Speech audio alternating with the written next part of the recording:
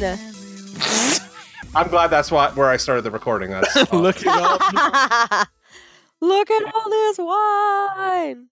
I'm guessing you're wearing lipstick and you haven't just been already drinking No, wine this is for like. just wine, guys. I've just been drinking a nice burgundy for the past 2 hours.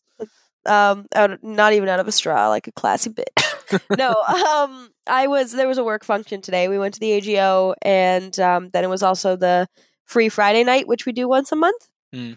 So I wanted to look nice, so I did.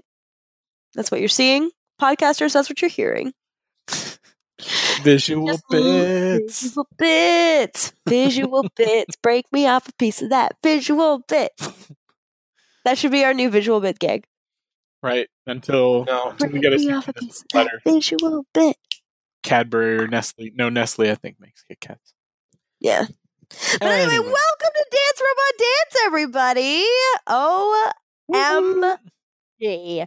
We all saw Infinity War finally. You could tell from the pained fucking moments in the last podcast episode, if you didn't listen, there were so many times when either Mark and I were like on the edge of our seats just wanting to talk about it, or Tim was like, shut the fuck up, guys, I want to hear it. So finally, in Dance Robot Dance, episode 94, we are going to talk about Infinity War and finish our 3-episode Marvel arc. So, let's get to it. We have people to introduce. I will be hosting tonight. I don't know if you've noticed. This is Christy. I am hosting. Tim, say hello. Remember, like, 30 seconds ago when Christy was like, oh my god, I'm so tired, I have no energy. And then the second they were listening. Yeah, and then the second she's like, oh wait, I have an audience now. No, I'm just trying to get my energy up. I'm trying. If you don't want to, I can be how I actually feel.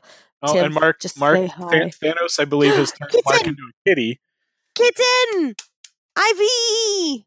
Mark's webcam is showing us his kitty right now instead of his Mark. Visual bits. I forgot to close my door. Visual bit. I love her. I have cats. I want her. I can't show you anymore. My office is a goddamn disaster. All right, so. So as you can hear, Mark is also here. Hi, guys. Tim didn't even say hi. He just went right to mocking me. Say hello, you goddamn animal. Hello. Sultry Vixen and Mark and Christy are here for the podcast. But yes, we are 6 episodes away from episode Hundo, which is very exciting. Mark is planning something that we don't know about yet. It's not that big a deal. Okay, I'm excited. And but because we want to talk about Infinity War, and we know that you want to listen to Infinity War, which is why you clicked this episode, we are just gonna breeze through the news. So why don't we start with some news? Here's some news. I got some news for you. All right. So here's your news. I feel like Christy hasn't had an audience in a couple days. Like Nope, I did yesterday. Haha. No, she did. She did her. She taught her improv class yesterday. I did. It was a lot of fun, but at the beginning, I was like, no good. Anyway, so we got some news. So DC has announced that they are going to have their own streaming service. Why? That's been announced for a while. I know, but like they're giving out like titles of shows and stuff. All the release dates, yeah. Swamp Thing and Harley Quinn. Like there's gonna be reasons like Young Justice. Yeah, getting their 3rd season on there. Supergirl's gonna be moving to it. Is it really? Yeah, well, I think so. The Swamp Thing one was the only one that was like totally out of left field and that nobody really knew was happening yet. And I mean, that's James Wan, the guy that did Saw and is doing the Aquaman movie. So the fact that DC is giving him now a TV show to do on top of Aquaman means that they're probably pretty happy with what he did with Aquaman. So hopefully that means we're getting a good Aquaman movie. And I think Swamp Thing could be right up his alley too. Hey, if they're lucky, maybe he's their Russo brothers. You know what I mean? Yeah. Like they can lean a lot of that franchise on him the way they have been with those 2 brothers. So yeah, absolutely. Just in the article, though, I noticed that, they are doing their Harley Quinn animated series, which we've talked about a little bit. And the Superman prequel series, Metropolis, has been pushed back and is being completely redeveloped for the streaming site. Why are they doing... What? They're doing another one of those? Yeah, because it was originally going to focus on Lois Lane and Lex Luthor before Superman arrived in the city. That show. Oh, yeah. So now they're revamping it, because I don't think there was a lot of fans that were that happy about it. No. Like Krypton? Yeah, we talked about it. And I still haven't started Krypton. Yeah. I saw the first episode and I was like, a lot of people were like really high on it. I was like, it's fine, I guess. Like it didn't captivate me enough to continue to watch it. Not that anything has in the last little while, except for these Marvel movies. So fair. Well, anyway, so there's that. We've talked about it before, so we won't go into too much detail anymore. Apparently, the TV show Gotham is setting up the first battle between the Joker and Bruce Wayne. With only 2 episodes left in the season. I don't watch Gotham. I really should, but like this is probably a big deal for people who watch Gotham. Yeah, I haven't watched the second half of the season yet. I'm behind on it, but it's been good overall. It's had some interesting takes on stuff. And I do like what they've been doing with their Joker character that I don't think they've actually called the Joker actually yet, but his name is still... Can't call him the Joker until Batman's there, right? Yeah, I guess. I don't know. I mean, this one, it's like Smallville, right? Like everything's out the fucking window in terms of continuity. It's just like, we've already got a Riddler and a Solomon Grundy and a Penguin, well before they did Solomon fucking Grundy. I need to watch this show. It was the Penguin's like right hand man, like henchman kind of guy, got killed and dropped in Slaughter Swamp and came back as Solomon Grundy. It was okay. That's weird, but not great. All right, but they did it. It's a thing. It's a thing they did. Most of my experience with Solomon Grundy comes from either those Tim Sale, Jeff Loeb books or the Arkham games, where he's treated very supernaturally. You know what I mean? Like he's very much like a reanimated corpse, and like it's pretty gross and stuff like that. So it's weird that like a TV show would take that character on. Yeah. I never actually thought I would see him taken on. I guess it makes sense a TV show would take him on. It's not something you would put in a movie unless it was probably like a cold open kind of thing. Like I can't see anybody as a main really using Solomon Grundy as a main villain. Unless you do like too mindless. The Legion of Doom, like a team kind of, in Justice League kind of like team, which is one thing I really want to start seeing. As I think I said last week, I want to start seeing more in comic book movies. I want to see, not just like hero versus villain or group of hero versus one villain and his faceless horde kind of thing. Yeah, I think the first one who gets to a team, like team on team dynamic, will be interesting because they haven't really done that. Like they kind of hint at it in what we're talking about today, like in Infinity War, but like they undersell certain aspects of it. So true. Yeah. Okay, we're going to move right along. Just though, I need to start watching that show. I will be posting this. This is just a little fun thing on the DRD Facebook page. It's a super cut of Benedict Cumberbatch stopping Tom Holland from spoiling Infinity Wars. I saw that. Yeah, that was solid. Yeah, that's pretty good. Yeah, it's really fun. And it's very like, cute. He's literally like censoring him. He's like, beep, beep, la la la la la la la. Yeah, talking over him and shit. There was a lot of articles in the like ramping up to Infinity War, like where the two of them were on press junkets and stuff like that, and it was all just like, oh, again, Benedict Cumberbatch sent saved Tom Holland from spoiling the fucking movie again. Like, I guess they must have just put them together intentionally because Tom Holland keeps his mouth shut, and Benedict Cumberbatch is like really good at keeping his mouth shut. So he's just like, no, you're his babysitter. Like, go. And it's super. They're super funny together too. Yeah, he can do it without being a dick. Yeah. And now there's people going back and looking at past interviews with the other Marvel MCU actors and like being like, oh my God, he totally spoiled that. Like when the interview where Mark Ruffalo just straight up says like, wait till you see the next one. Everybody dies. Oh my God. Yeah. Did you guys know that Ron Howard was the new Star Wars solo Star Wars story director? Was that announced a long time ago? We talked about that. We've talked about this way back when the Lego Movie guys got taken off of it. Yeah, right. Okay. Yeah. For some reason, I was like, but I know we have talked about. Still doesn't change my indifference towards that movie. Like, regardless of how many trailers I see, and I'm like, oh, I really want to see Donald Glover play Lando, but that's the only thing in that movie that I'm interested in seeing, aside from like Emilia Clarke. I know. Which that's it. Like, I don't care that much, and I care less. I thought I would care more after Infinity War. The actual reality is that I care even less now after Infinity War. I'm more excited about it than Mark is for sure, but it's not like I'm not as excited for it as I was for like Rogue One or Force Awakens or even Last Jedi. But it's still a fucking Star Wars movie. And I'm hoping that like the fact that like I'm probably not going to be going in with like crazy expectations or something like that means I'm going to end up being pleasantly surprised.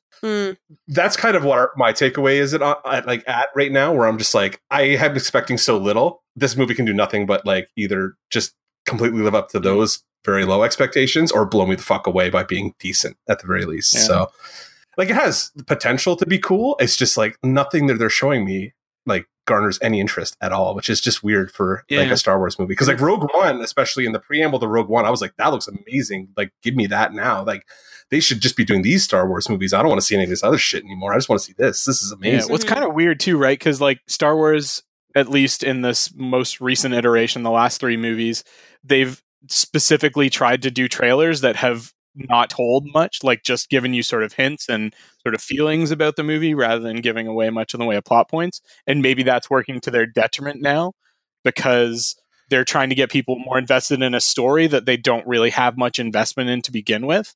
Because, you know, with the saga movies, I've got 6 movies of pre-story and Rogue One leads directly into New Hope. So, but this is like the one that's sort of the least connected to the Star Wars universe, the sort of the Star Wars universe that we know and love. So maybe that's one of the reasons why people are having trouble getting that invested in it. And it also falls in line with like a set of stories that people really like doing prequels of cool characters and showing you where they came from, which kind of takes away some of the coolness of them. Like more often than not, it seems to. Yeah, there's some cases where it's been done well, but yeah, I can't name anyone where it's gone well off the top of my head. And I just had one where it just like completely shit the bed, and I completely forgot what it was now. So let's just continue on down the road. Star Wars, the one you can look. Well, at I mean, yeah, it wasn't. It wasn't Star Wars. I was thinking more like in comics, like where they went back and actually told you the origin of Wolverine or something like that, where kind of took Mystique away from him, kind of thing. So like the more you know about like where he comes from, I'm like the less interested I am in his as like a character. And I feel like Han Solo, like I don't need to see the Kessel Run to know that it was cool. Like I don't, you know what I mean? Like, or like how he's like, I guess stole the Millennium Falcon from Lando or whatever happened kind of thing, like won it from him or what happened. Like they told me the story. What I make up in my head is more interesting than what they're going to show me in this movie. I'm assuming, except Donald Glover is Lando, which is going to sell a ticket regardless. It's that stuff that's almost just become like geek legend at this point, and you don't really need, maybe don't need to see it on the screen. Well, maybe it's kind of like that episode of Jessica Jones season 2 where they go back in time, and I'm like, they told us already all this happens. I didn't need to watch it happen as well, kind of thing. Yeah, sometimes tell is enough. You don't need to show everything. You know what I mean? Like, but we'll see. We'll see in just a few weeks. Yep. Moving on, do you know that for Fast and Furious 9 and 10, Justin Lin is back to direct the movies? I don't give a shit about this news, but I thought Mark might. I only give a shit because it means, well, I don't actually even think The Rock's doing the mainline Fast and Furious movies anymore. So my interest level is less than 0 on these movies now. If he's not going to be, I think he's spun off into a franchise, like a separate set of movies with Jason Statham now. Well, just so you know, they're going to Africa. So I like Justin Lin's work. Yeah, which that sounds terrible. Like Justin Lin did a good job on Star Trek Beyond, and like his Fast and Furious movies. And I'm not saying this is like praising them, but they are the best of the Fast and Furious movies. Damning by fan praise. Damning by fan praise. Yes, absolutely. But yeah, I'm more interested in like Skyscraper coming out than a new Fast and Furious. You know what I mean? Like that's a movie I barely give a shit about too. I'll just go see it because it's The Rock and it'll be something to kill an afternoon. Well, do you know who's directing the spinoff? No. Deadpool 2's David Leitch. Really? Yeah. Interesting. And then you get Tim Miller's on something big too right now. Sorry, like the guy who directed Deadpool 1, but I can't remember offhand what it is. Yeah. Terminator. He's doing Terminator now. Well, there you go. Moving right along, Spamalot is coming to the screen. A film version is going to the screen. Back to the screen, yeah. But like the musical version. Yeah. Eric Idle is penning the script, and it's going to be put on by 20th Century Fox, which is now Disney. So I don't know how that's not quite, but we're getting there. Yeah. Yeah. We're hoping anyway. And in this article, they talk about how Bohemian Rhapsody, the Freddie Mercury biopic, has been moved to a November release date. Is that a forward move or a back move? Like, is it getting moved in or out? I think it's getting moved up. Oh, okay, cool. It must mean it's better than they expected it to be if they're moving it up. Yeah. Maybe. And the guy who directed Book of Mormon, you guys know that musical. Yeah. Yeah, South Park. Yeah, he's going to be directing the musical for the film version. So it'll be fun. I have seen Spamalot. I liked it. It's fun. Awesome. I think I still prefer the movie version. Well, there isn't a movie. It's not. I prefer the same. Monty Python and the Holy Grail has a lot of. Oh yeah, it's a lot of the same stuff, but it's not. Yeah. It's not Holy Grail verbatim kind of thing. No. I don't know that I've ever seen Spamalot. So, but give me Monty Python and the Holy Grail over Spamalot any day is what I'm saying. Wow. Yeah. That's that goes without saying, I think. Like for most, no, there's probably some musical people that prefer Spamalot. Those people are wrong. No, no. Like I like Spamalot a lot, but it's not the same Monty Python humor. It doesn't deliver in the same way. But I'm still excited because it's Eric Idle, so it'll be good. Mm-hmm. Power Rangers has been snapped up by Hasbro. Everything Power Rangers will now be owned by Hasbro. That's just a little Hasbro news. Yeah, they bought Saban. Mm-hmm. They bought something else too. I can't remember what it is. Don't worry about it. Captain Marvel, there's been some new photos released on the 1st of May. So on set, which is very exciting. And also, what was the last thing that I was going to say? I think that's all the news I have. Tim, do you have anything? That the Infinity War broke every box office record ever. Yeah, pretty much. It's still breaking records. Biggest right opening now, weekend of all time. Yep. Although my second showing I went to, there was literally, when I got in, like 5 minutes before showtime, there's literally like, I was the only person in the theater. And even by the time like the movie started, there was only like 12 or 13 people in the theater. So is this your second screening? Yeah, my second screening. My first one was fucking packed, but yeah, my first two were like around the opening weekend very tightly. So they were very, very packed. The one that I went to today that got shut down because of the power was not full at all. It still had a good chunk of people in it though, which is like a mid-afternoon matinee on a Friday, like when most people are still at work kind of thing. Yeah, I mean, my second screening, it was like 8:30. It was like on a Tuesday, which you'd think would be a relatively well-attended showing. But I'm just saying it because we already had a discussion on sort of whether it's going to end up having the same legs that Black Panther did. Well, I mean, like the problem is too, like, I mean, Black Panther probably opened on like 2 screens per auditorium place. Even in here, it's playing on 3 screens. You know what I mean? So like must be playing on three or 4 screens per theater still it's probably this weekend. Playing on like 50-60% of the screens in any given theater across the country still. I did see like 7:00 shows selling out still. So like main like primetime stuff was still selling out. So there. Fair. Well, yeah, I guess that's all the news I had. What about you? Unless I don't really want to talk about the Celine Dion video because that's more of a you need to see it rather than I haven't seen it yet, but it's on the Facebook page. I posted it today because I needed to. The song itself, I needed to share. The song itself is truly terrible. Oh yeah, absolutely. It's a Celine Dion song. Of course, it's going to be fucking horrifying. Just watch it watch it on mute and watch. Yeah, but like watch Deadpool's glorious. You have to listen to it once, I think, to like get the full effect and just realize like this song is so bad. And then like watching him dance in time to it. I think after you've seen it once, just play it on mute. I definitely was super thankful that new Alice in Chains song hit like 5 seconds after I was finished it because I needed some brain bleach after a Celine Dion, like 5 minutes of Celine Dion, even with Ryan Reynolds. So how dare you? He's in it? Yeah. Oh God, yeah. That's the thing. That's the big. Yeah, is that Ryan Reynolds in it, and there's somebody in a Deadpool suit doing like interpretive dance. Let's do a Reacts video or a Reacts thing. Christy, go watch the goddamn thing now. We're only 20 minutes in, and I'm gonna have to cut a bunch of this shit out anyway. So, well, in the meantime, Westworld got renewed for season 3, which is not gonna fucking surprise anybody. No. How were the ratings on that first episode? Did it crush like they were expecting it to? I haven't seen it yet. I didn't. No, neither have I. The first, I've only seen the first episode. I haven't seen last weekend's episode yet. And then the only other really pretty neat thing was we got to watch Lando or Donald Glover tour us around Millennium Falcon. Oh, I didn't see that. That sounds cool. I'll look at it. Including Lando's like full closet of capes, because of course Lando has a closet full of capes. Closet of capes? That's amazing. Of course he does. Okay, here we go. It's happening. All right. Yeah. Oh, hi, Celine. How are you on this stage? Oh, look at those sleeves. Those are some sleeves. Looks like Alphaba. Okay, let's see what happens. Very dramatic. Oh. She doesn't age. It's Celine Dion, of course. God. It's like a friggin' angel. She looks like a freaking angel. Oh, sing to me, Celine. God, I hate her so much. Oh my God. She's the antithesis of everything I stand for musically. Wait, this is for Deadpool? Ah! Yeah. Oh, yeah. It's from the soundtrack. The Deadpool 2 motion picture soundtrack. Oh my God, is she going to be the next Michael Bolton? Do you not read anything? Oh my god, this is brilliant. Captain Jack Sparrow. Shh. Oh my god. Well, like, if we're quiet, it defeats the point of actually doing a podcast. That's true. That's true. So, That's like, true. we need to talk Oh while my you're watching God. this, so that, like, whatever.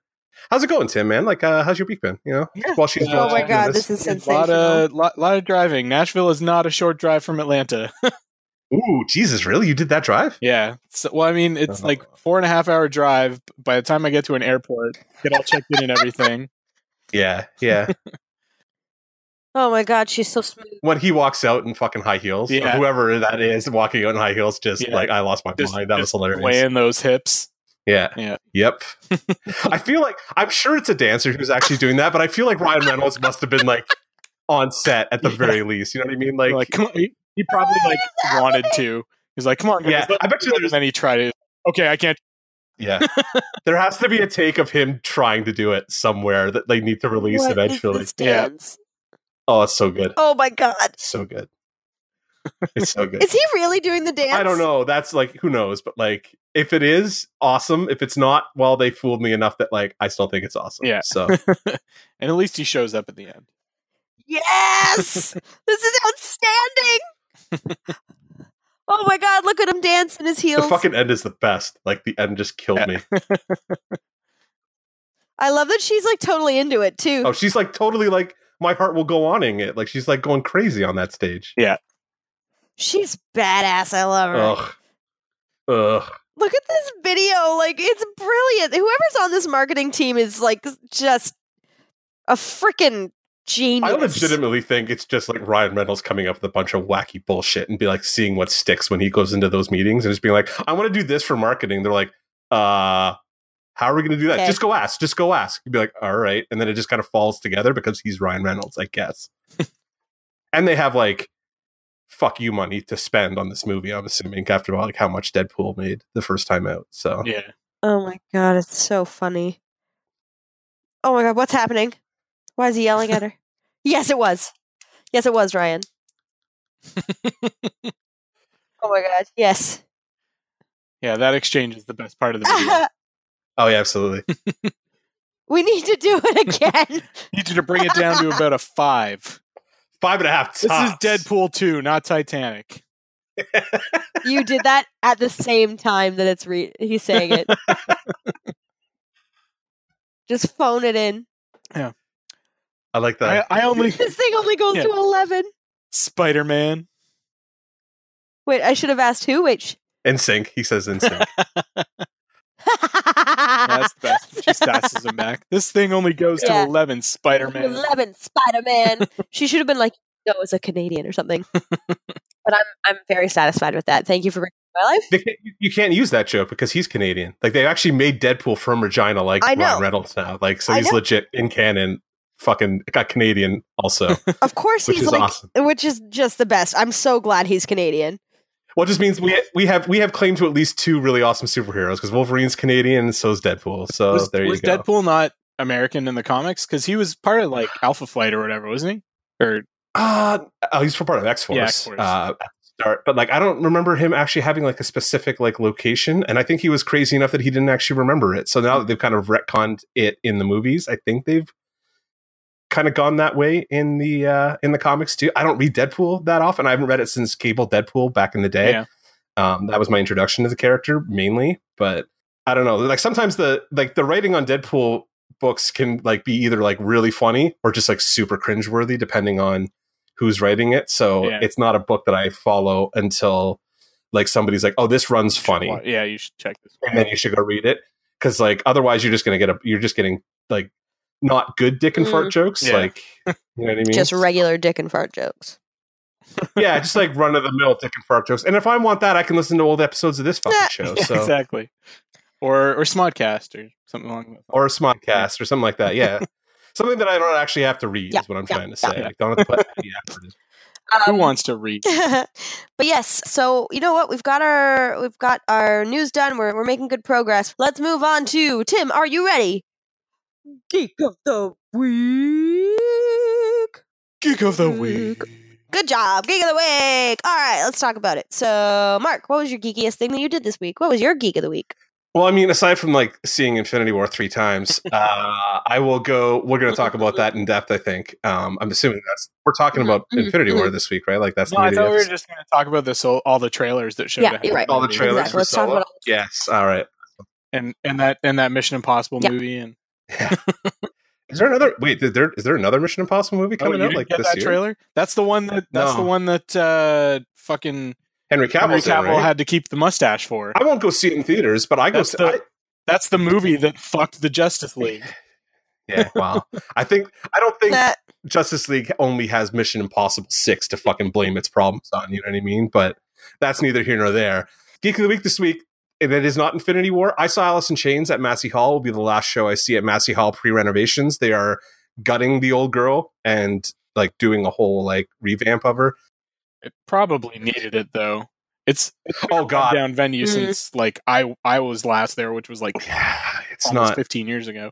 Dude, it was a rundown venue the first time I went to it, like in 1999. So it definitely absolutely needed the revamp, but it was nice to get in there one more time to like see something. Cause like it's a historic venue and like it's still the best sounding venue I've ever been in. Like the sound in that building is fucking flawless. So that's the one thing if they fuck up when they renovate, people are going to go lose their minds. But yeah, the seats are like uncomfortable and a grand total of about 6 inches wide. So like me jamming my giant self into the seats is not that comfortable situation to be in. Like, yeah, the stairs feel like they might cave in under you when there's like more than 3 people on them and that kind of stuff. But you know, it's one of those venues that like somebody should write a book about eventually. Maybe I will. I don't know. But like I was thinking about it while I was sitting. I'm like, somebody should write a book about this place, especially now that it's being gutted and like redone. But no, and like Alice in Chains like was the perfect band to see there. They were great. I was super excited to like get in there and see the set. The set was awesome. It was very little greatest hits, but it's kind of what I wanted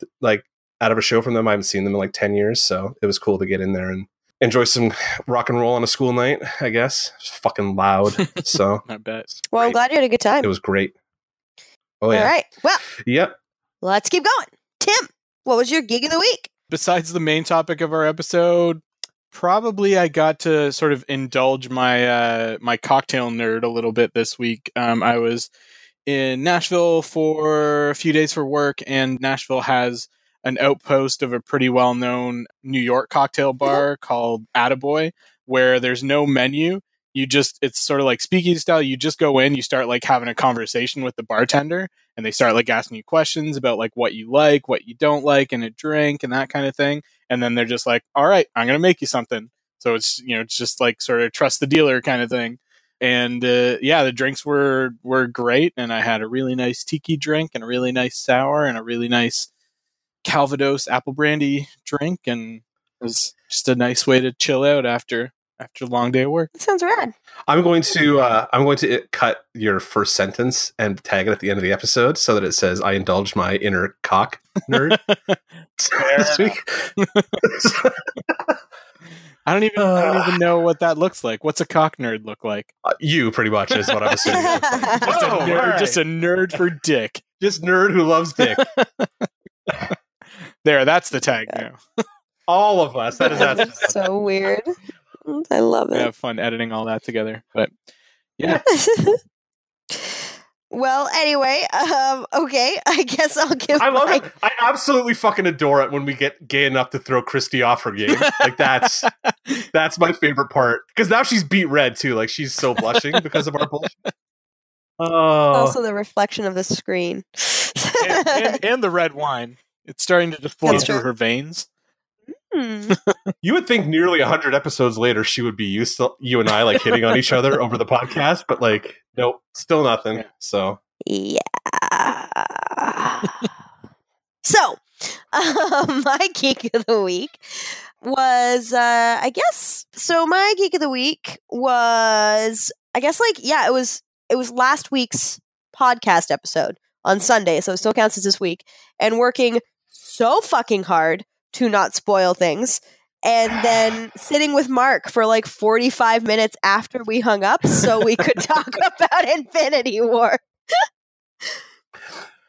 We really did. Yeah, we really like broke it down. How is that more geeky than you teaching an improv class last night? Because you guys always say that I should do more geek stuff and less theater stuff for my Geek of the Week. I don't think we've ever said that. Mark said it. No, I have absolutely said that. All right. Yeah, no, I guess, last night I had a really good time teaching my improv class. That was just a baller time. And then I put it on Facebook and I got so many likes and people were just like, we had such a good time. And I got people texting me, telling me how much they loved like the class. And it was just like a really good feeling. I was really happy. Yeah. So I've had a good week. It's been good. It's been insane, but it's been good. And it will continue to be insane, which is fine. But yeah, I finally start my my voice acting on Tuesday too, so that'll be exciting. Nice. We'll see how that goes. But anyway, I think it's time for the meat of the episode. Infinite meat. Gauntlet meat. Pounded. Skewered disappearing meat. Soul meat. And mind meat and space meat and space meat. Power meat. Time meat. Matter meat. Matter meat. No, meat that's matter. Space. I said no space. Matter stone. Yeah, what the fuck is wrong with you? Jesus Christ, Marvel Mark, what zombie. the fuck is wrong with you? I can name the fucking Infinity Stones. I can name the Infinity Stones. I actually can't. If you actually asked me, I probably couldn't actually name all six because I would get stuck in. Power, time, and mind. And you would think after the amount of Marvel vs. Capcom I played, where the Infinity Stones are like, or Marvel superheroes, I should say, where they actually factor into the Tim, gameplay. I think you said mind twice. Did I? Wait. Mind, soul, power, time. Jesus. Mind, soul, See? Space. It's hard, right? What am I missing? Oh, geez. Definitely not matter. Because there's whatever. I quit the podcast. Oh, jeez. I'm just disappointed in both of you. Anyway, so... I can name all 7 dwarves. Who can't? I can't. Oh, whatever. So, Tim and I are more Sleepy, similar happy, in that grumpy, dopey, sneezy, bashful duck. Well done. Can you name 7 reindeer? Rudolph, Donner, Blitzen. Dasher, Dancer, Prancer, Vixen, Comet, Cupid, Donner, Blitzen. Comet, Cupid, Donner, Blitzen. Yeah. But do you recall the most famous Avenger of all? Iron Man is the most famous. Okay, I got off the rails. I lost it. So we're talking about Infinity War. If you haven't clued into that yet, you're a dummy, or you've just skipped to this part of the episode. So you're not a dummy. You're all great. Which is you're also a dummy because you should listen to the whole episode. Yeah, listen to the whole episode, you guys. Stop being dummies. Yeah, even if you're listening to this like 2 years from when we recorded it, and all of the news is completely useless to you at this point. Dummies. So, but yes, so we are going to be breaking it down. Break it down. I don't know why I said it like that. I'm really sorry, guys. The wine's getting to me already, and I'm like, wee. So let's talk about Avengers, baby. Okay. Anyway, so what's gonna happen is I'm gonna ask some questions, and they're gonna give me some answers. Let's talk about you and me. One of us won't survive, and it's me. So lame. It's you or me. The gauntlet says not 3. 2 of us did survive when we did that test that Tim gave us. Tim gave us a test to see if we were spared by Thanos, and hilariously enough, if you go to didthaноskill.me, it will tell you whether you were spared by Thanos or whether he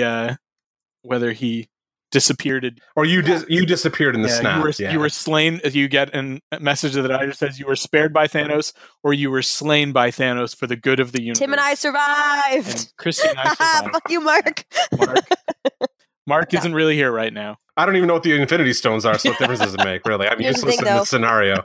If our thoughts about the finale are true, then Mark's probably going to come back anyway, and we wouldn't even notice he was gone because of the time stone. But anyway, we're going to talk about that when we get there.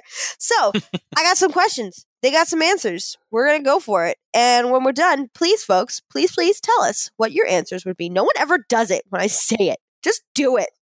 Just answer my questions. It might help if like we actually posted when the episodes came out. Maybe that's that's my bad. I'm sorry, guys. Yeah, how dare you doing all the audio, all the posting? Get your shit together. Tim and I do nothing. That's not true. Tim posts a lot. I comment when I'm tagged. Anyway.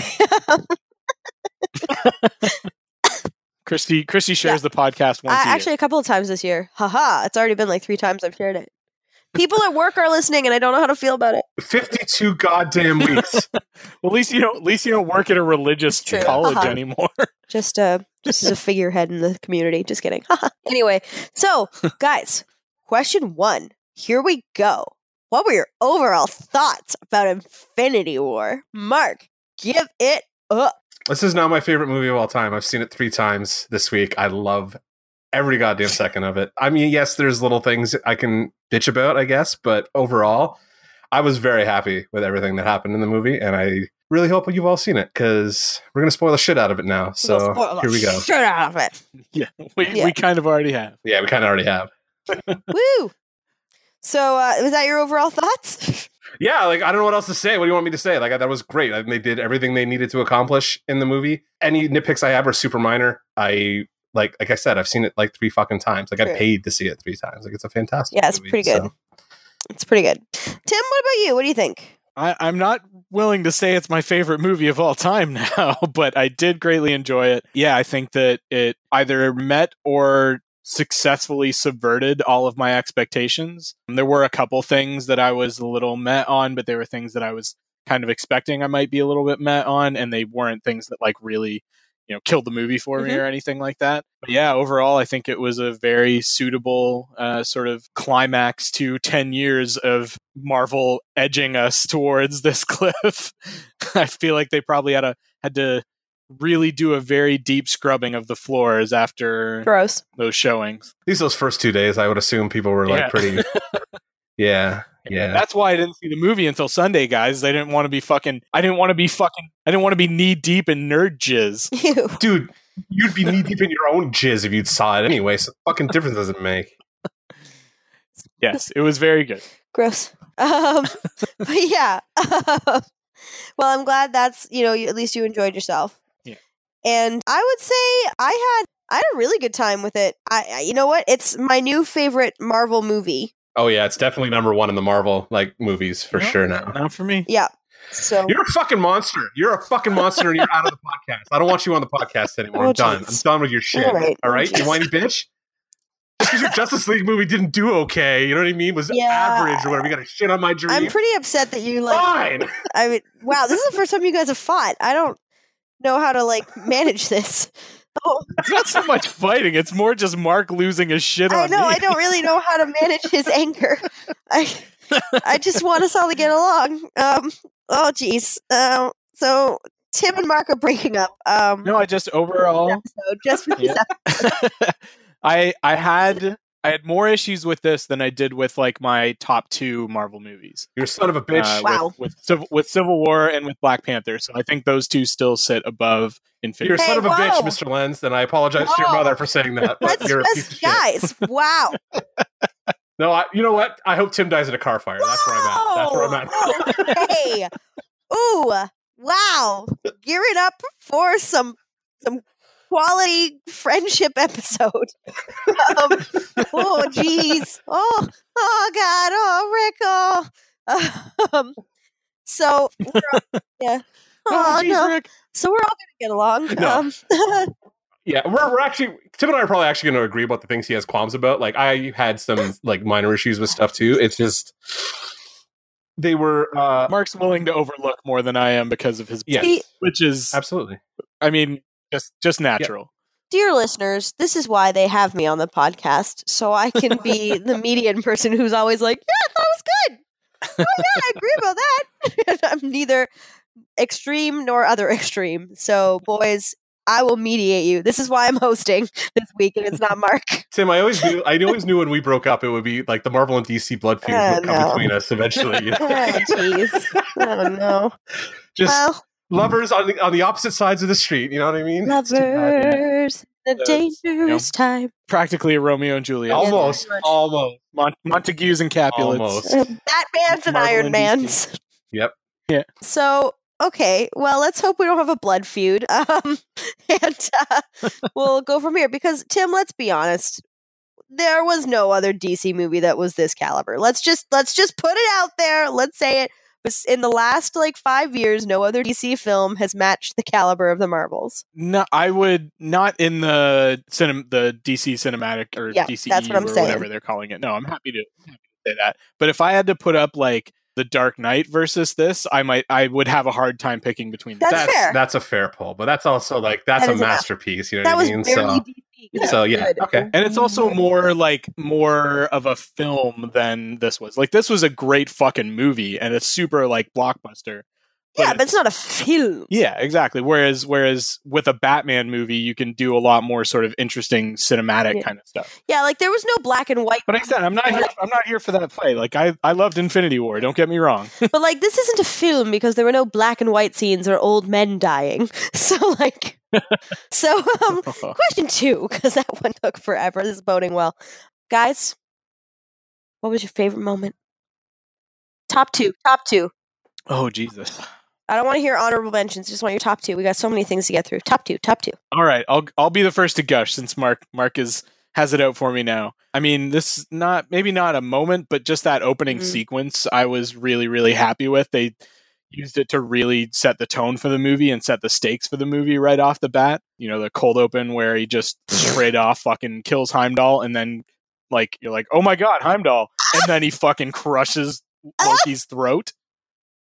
Yeah, and that fight with the Hulk, right away you're like, oh holy shit, this guy can go toe to toe with the Hulk, and not even toe to toe, he actively just fucking cleaned house with the Hulk. He beat his ass. Yeah, down, and I mean it's so good because you got to see this is a guy that's clearly on the same power level as the Hulk is, but he's way smarter and he's way faster, and so there's no fucking contest. And stronger. It actually looked like he was stronger. He was hit, he punched the Hulk hard enough to the Hulk was hurt when he hit him, which is not something we've really seen, with the exception of Tony drew blood. Fenrir at the end of. Did he? Yeah, Tony drew blood from the Hulk. Yeah, I thought you meant from Thanos. Yeah. Fenrir is the only thing I think has drawn blood from the Hulk so far. I can't even remember if Abomination broke his skin in Incredible Hulk now. Yeah, but I can't. Not that I recall, but yeah, and I know it didn't happen in either of the Avengers movies. He just came in and just crushed everything in those 2 movies. Yeah. So. I don't know. I got the feeling Thanos and Hulk were on a pretty similar tier in terms of just overall strength, but it was just that Thanos is way faster and better trained. Better trained, exactly. And but in particular, that after Thor has had just fucking so much taken away from him, and then he has to watch his best friend and his brother get killed, kind of thing. I have a feeling Thor's on his way to a fucking break at this point. He can't handle much more, kind of thing. Yeah. But that relationship, I feel like Thor and Loki's relationship more than any other has really been the core of the MCU. So to break that right at the start of this movie was really powerful. And again, just it was holy shit, intense. This is what the stakes are here. Well, they really they fucking blew up. Is there any Asgardians left? They don't really particularly answer that. Yeah, they don't. I mean, maybe some got away. Oh, sorry, never mind. No, I thought you said Guardian. Some maybe some got away on escape pods or something that. But they leave it pretty open. They don't really tell you. Plus, we never. Valkyrie was theoretically there. Korg was theoretically there. We don't know what happened. Yeah, Meek. We don't know what happened to any of them. Poor Meek. Yeah. Meek. But yeah, it said it set the stakes really high. And I was a little surprised. I was at that point, I was holy shit, they're going to, if this is how many people they killed right off the bat, then we're going to have somebody dead every 20 minutes in this movie. And then that didn't really happen. Yeah. And I feel like those, we can get into that later. But I also thought that was a really awesome way to take Hulk off the playing field right off the bat. Because after Hulk gets his ass beat by Thanos, he's my assumption and my sort of theory on why Hulk won't come back out is that he's just scared at this point. Yeah, that's totally why he's not coming back. Yeah, I mean, they never explicitly say that, but I'm just assuming that's the point. And the one weird part about the way they played the Hulk, they haven't really talked about him getting stronger as he gets angrier in the MCU, in the movies yet. So that would be the ultimate way to kind of if he's going to get into a toe-to-toe brawl with Thanos and actually win would be he'd have to like punch his rage level up in the comics kind of thing. Yeah. But that like aspect of his whatever his power set hasn't really been like expounded upon in the movies at all. So I don't know if they're ever really going to touch on it or not. So it'd be cool if they did. Like he just got so ragey that he just like he started to grow uncontrollably and shit like he does in the comics. Because like the Hulk, as he gets angrier, he becomes bigger and more stronger. Yeah. So that being said, I really hope we do get a Hulk Thanos rematch. Yeah, that would be bad. We're totally going to. I think given like who's left on the playing field, that's almost inevitable at this point. So yeah. So we said top 2 then, moments or scenes. Yep, that's what I want to hear. All right. See, my second one, I guess, probably just again like Thanos versus like the Avengers finally on Earth. Yeah. Like because he's got all the Infinity Stones except for the Mind Stone at that point. And again, just how effortlessly he takes them all down. Even like that moment in the trailer that they really played up where like Steve is able to like hold him turns out to be like a minor annoyance at best. Like everybody, going into that, I thought like, oh, we're going to see like a really fucking epic like Cap versus Thanos fight. But really it's just like Thanos is like, oh, he's a little stronger than I expected him to be. And then he just still fucking just one punches him. Yeah. So yeah, I thought that was a really well done scene as well. I guess, yeah. If I have to pick 2, those are my 2. I think for me, one of the best moments was Thor just coming out of the fucking sky with... That was great too, with Stormbreaker. With Stormbreaker. Mm-hmm. And just like... I do think that we were right when we talked about it last week that we missed we missed potential with like the song coming in. Yeah, we were talking about that before the episode started. The fact that they didn't do the needle drop of Immigrant Song one more time, I was like, I wish they... But I guess by the time they were probably really getting into like cutting this movie down, that movie probably just was coming out, or like they didn't realize how huge a success it was going to be. So I guess it kind of makes sense. But like everything to do with Stormbreaker, I was just like, that's super fucking cool. So yeah. And my other favorite moment, even though... Not everything to do with Stormbreaker. I had some problems. What do you mean? Okay, we'll get into it later. I had some problem with Stormbreaker's manufacture. Yeah. My other favorite moment, and I don't know, this kind of plays into a later question, but it's because it hurt me so much, was Spidey and Tony when Spidey was disappearing. That was rough. Yeah. But it was so well done. It was, yeah. And it was it was really well acted. I saw some like articles and stuff that were saying like that maybe Peter even felt that it was coming a little before everybody else. Oh, he totally did. Spidey senses. Yeah. So, like, because of that, like, he probably suffered more than anybody else did. And that's really, like, that just kicks the emotion of that scene up another notch. Which is great because it pays off the fact that they finally showed his Spidey sense, because they hadn't in Civil War or in Homecoming. He didn't use it in either, but like his hair, like the hair standing up on the thing, brilliant. I was like, I know I've seen it 500 times in the trailers now, but I was like, oh, they're actually like, they have all the core aspects of this character completely on lockdown in this series, which is great. And they didn't need to like, what I liked is that they didn't go like, my Spidey senses are tingling. It was just his hairs went up, he looked up and looked, and it was like, didn't need to talk about it. It just happened. Which is great. Yeah. Like, I didn't need to hear anything about it. I just needed to know he had the power. That's all I wanted. But to me, like, there were a lot of great moments in Infinity War, but that one was the most beautifully, heartbreakingly honest. You know, like this 16-year-old kid clinging to his mentor who, like, he hasn't really realized what death is yet as an Avenger. Like, he's sensed danger and he's felt danger, but this is, like, real. And because of his senses, like, he knew it was coming. He could feel death. And, like, you don't come back from that. You know? Even when he will be resurrected, come on, let's be serious. Like, he's going to be forever changed if he has memory of it. And I just thought it was telling. It was so telling watching Tony, too. Just, like, this is the closest thing he has to his son, which we saw in the beginning of the movie. He's, like, wants one with Pepper. He's the closest thing he has to someone who still, like, looks up to him and values him. And he's holding him while he perishes before his eyes.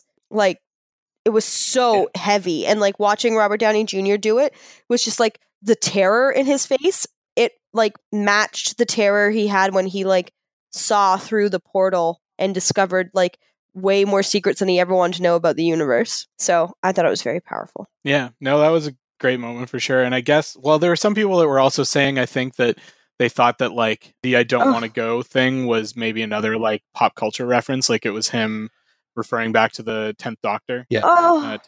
Tennant final lines. It immediately brought that to mind to me. So is that why you cried? I cried because Peter fucking Parker died, which is to me like the center of the Marvel universe dying. So that's unless it was Tony.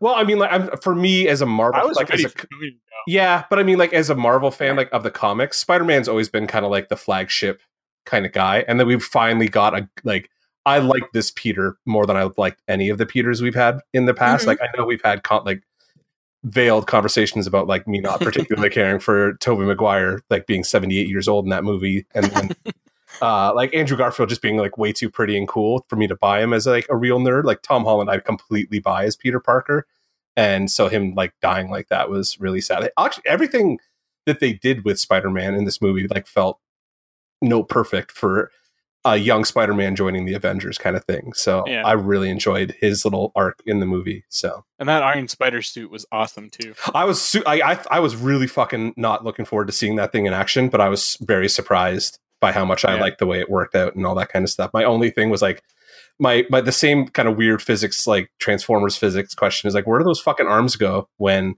he's not using them? You know what I mean? But well, I mean, same with Tony's suit, right? Like the suit that he has is like all nanotech or whatever, but still, like, you can't just bring like fucking mass out of nowhere. Yeah. It's comic books, whatever. Pretty much, exactly. I see. That's the thing. Like I'll say my favorite moment because you said one of them. Stormbreaker was like him showing up on Earth and just like crushing with Stormbreaker was super cool. Oh, it was rad. The fact that that's a shout out to a legendary Thor story where Stormbreaker is actually Beta Ray Bill Thor's weapon, so it's a nice shout out. And the look of it is actually the Ultimate Mjolnir's like kind of style, like the way Brian Hitch drew it in the original Ultimates book. So it's like kind of a double shout out with the hammer. But the fact that he just came down and just destroyed fucking everything with it was really cool to see. Like, it's just cool to see like some of these guys operate on a power level that's like astronomically higher than some of the other ones. Like Cap's running around beating guys up with shields on his arm, but taking out like 2 or 3 guys at a time. And Thor's just like wiping out legions with lightning and stuff like that. It's really cool to see. Him really like cut loose and stuff like that. And then the other one is like Tony holding his own against Thanos, like have his suit that was pretty and good. Having like a really good long prolonged fight where he really, I mean, he drew blood and like that's probably not like it wasn't enough kind of thing, but he knocked him on his heels a little bit, you know what I mean? Which I thought was pretty cool considering like he's just a guy in a suit that's really smart. So like he shouldn't really be able to do that, but he still like held his own for like a solid 5 minutes, like a good long fight, and probably my favorite fight in the movie. So because it's just like one-on-one, and like you can see him get more and more desperate as the suit starts to like not be able to repair itself, and like things start falling off, and he's not as protected as he was, and all that kind of stuff. But it was really well done. So, and like that fight, I think that might have been my favorite like fight in the movie as well.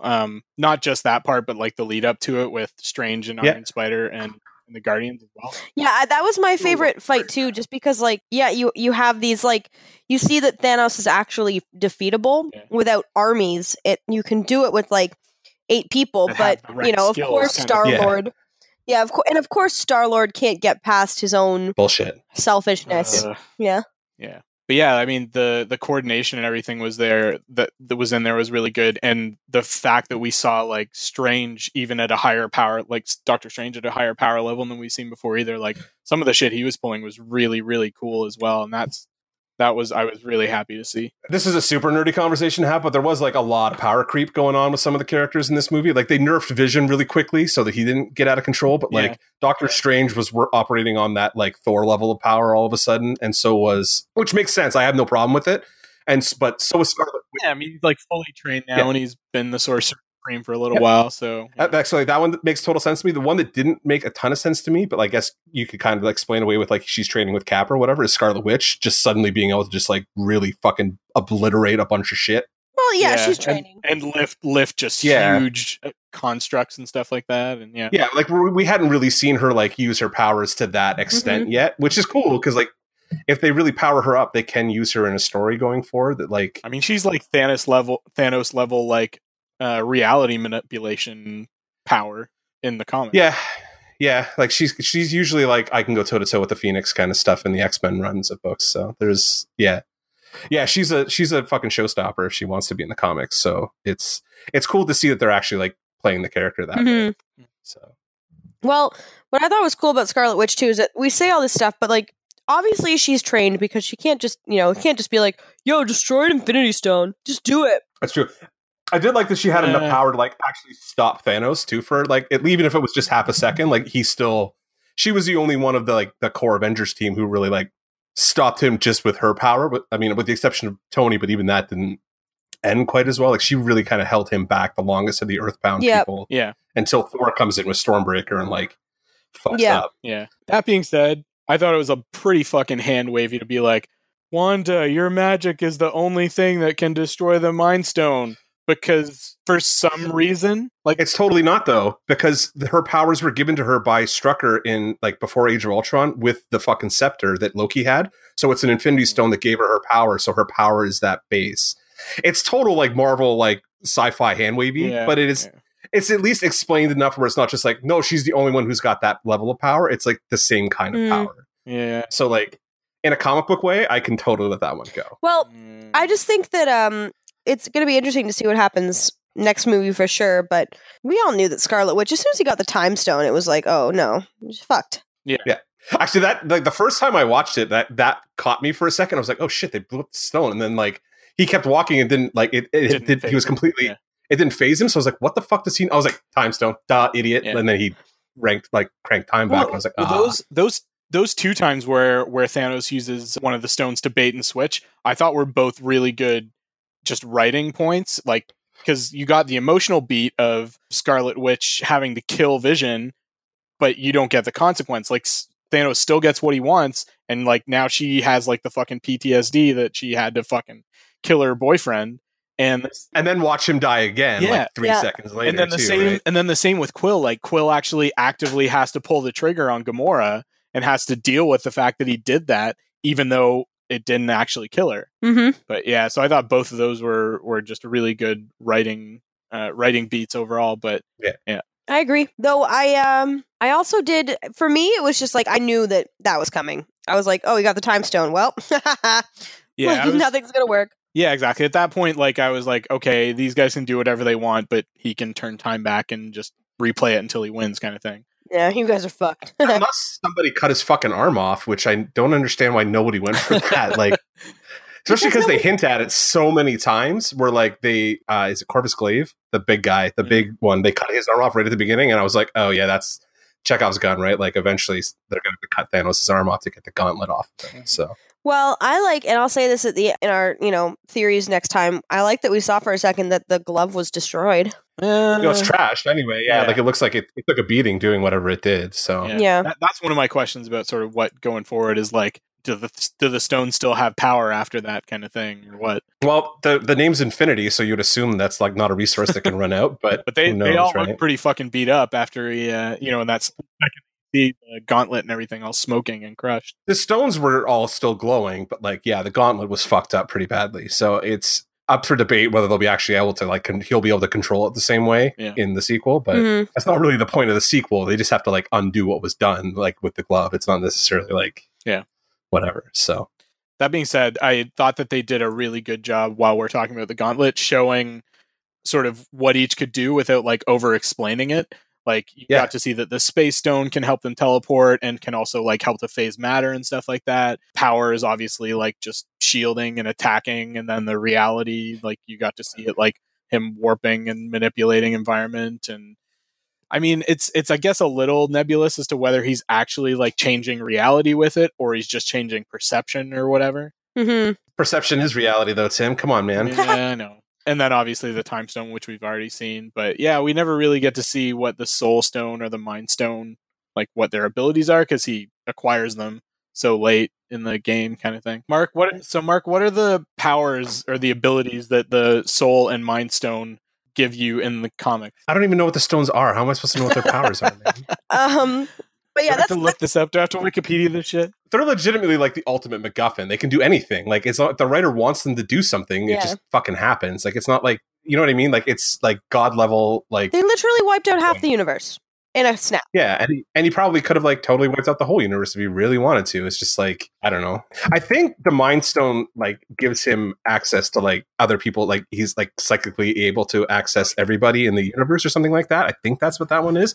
The Soul Stone, though, I think is just going to be his undoing. Like, I don't think it actually has a function that like he'll be able to use as a power aside from like being able to speak to Gamora at this point. So according to Wikipedia, the Soul Stone allows the user to steal, control, manipulate, and alter living and dead souls.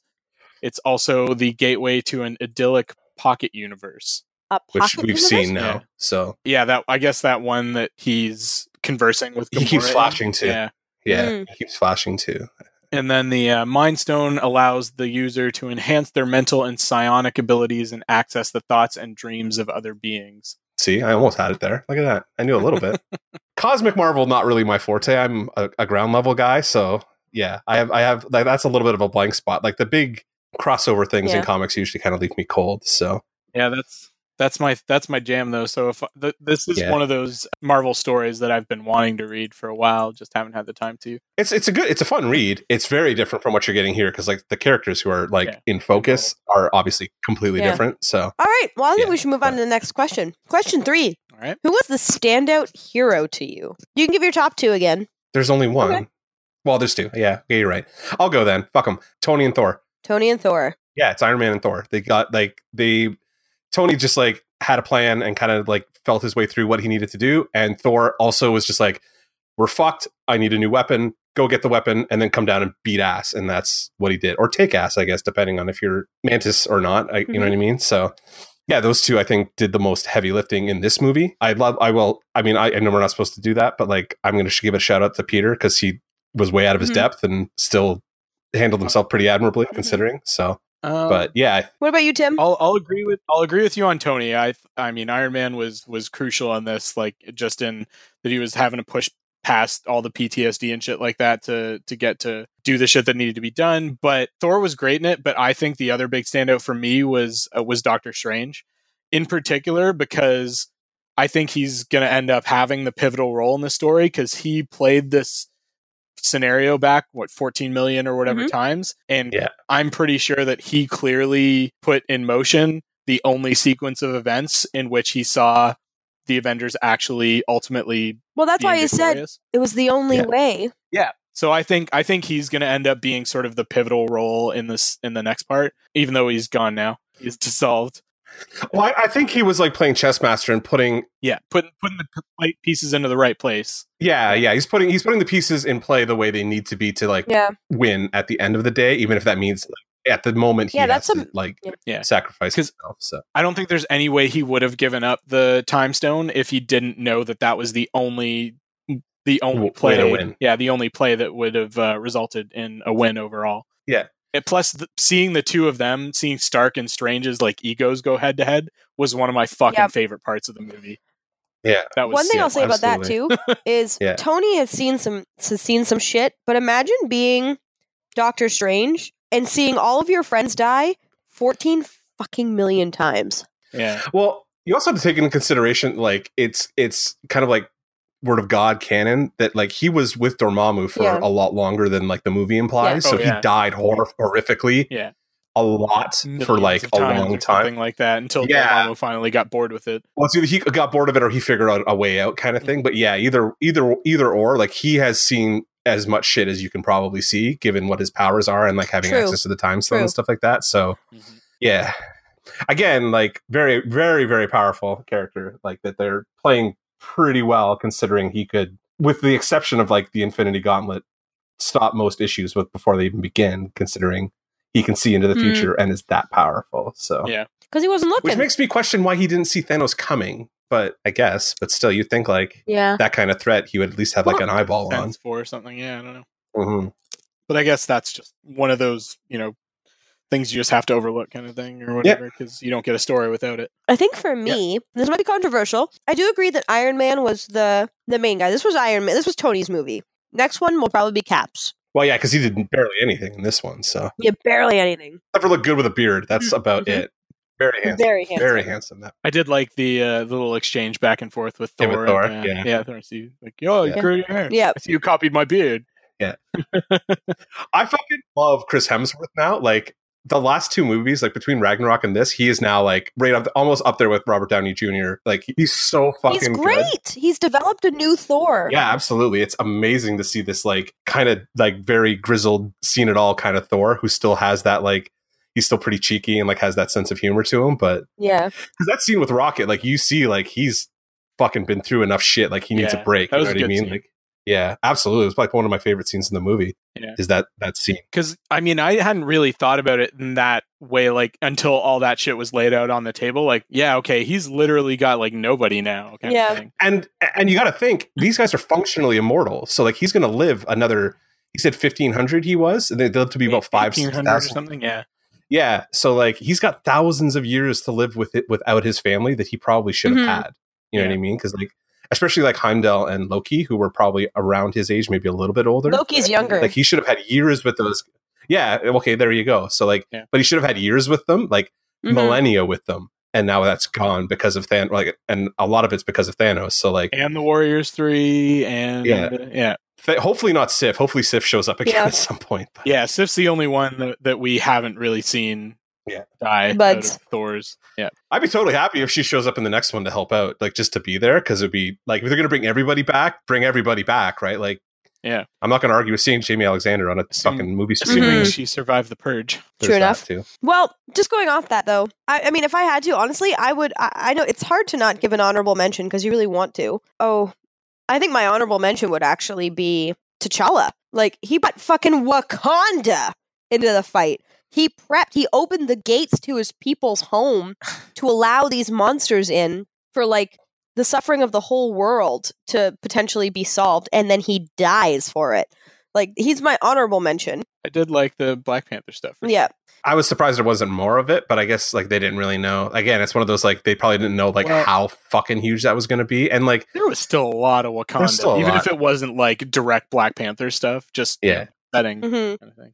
But like I mean, like you really look at it, you don't really get a lot of direct like tons of like it's just Black Panther moments or it's just Thor moments or it's just Guardians. Yeah, you don't get a lot of Chadwick Boseman. Yeah, so. But honestly, my top hero, and is gonna be controversial, is Thanos. That Thanos was right. Are you one of those people now? No, I don't think Thanos was right, but I think that Thanos achieved his goal in a very intensely like sacrificial way. Like he gave up the only person he loved, and I think this movie worked very well to remind us that Thanos is not, at his core, he is not a monster. He is a man, or I guess a creature, but we'll say he is a man with an idea for how to create a utopia, and he sacrificed everything for it. Like he's still a monster for everything he did to. I was gonna say still pretty much like a psychopath, like he's megalomaniac. Asshole. Like just what he did to Nebula alone to make me think he's like he's not a fucking hero.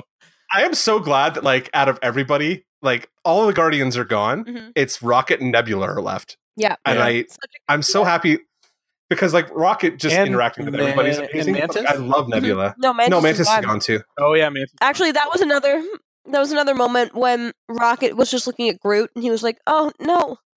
Yeah. It wasn't like weeping or like screaming. It was just he saw it happening. Was like, "No." Oh. Yeah. And they have such a long relationship too that like that's gotta be. And you told him you hated him. And Drax looking to Quill and being like, "Oh, Quill," and then Quill just being, "Oh man." Yeah. But the one thing, while we're on Groot though, I'm not sure if this is a retcon or not, but one point Rocket makes reference to like Groot becoming small, which maybe implies that it's the same Groot, although James Gunn has gone on record saying it's a different Groot, like it's Son of Groot.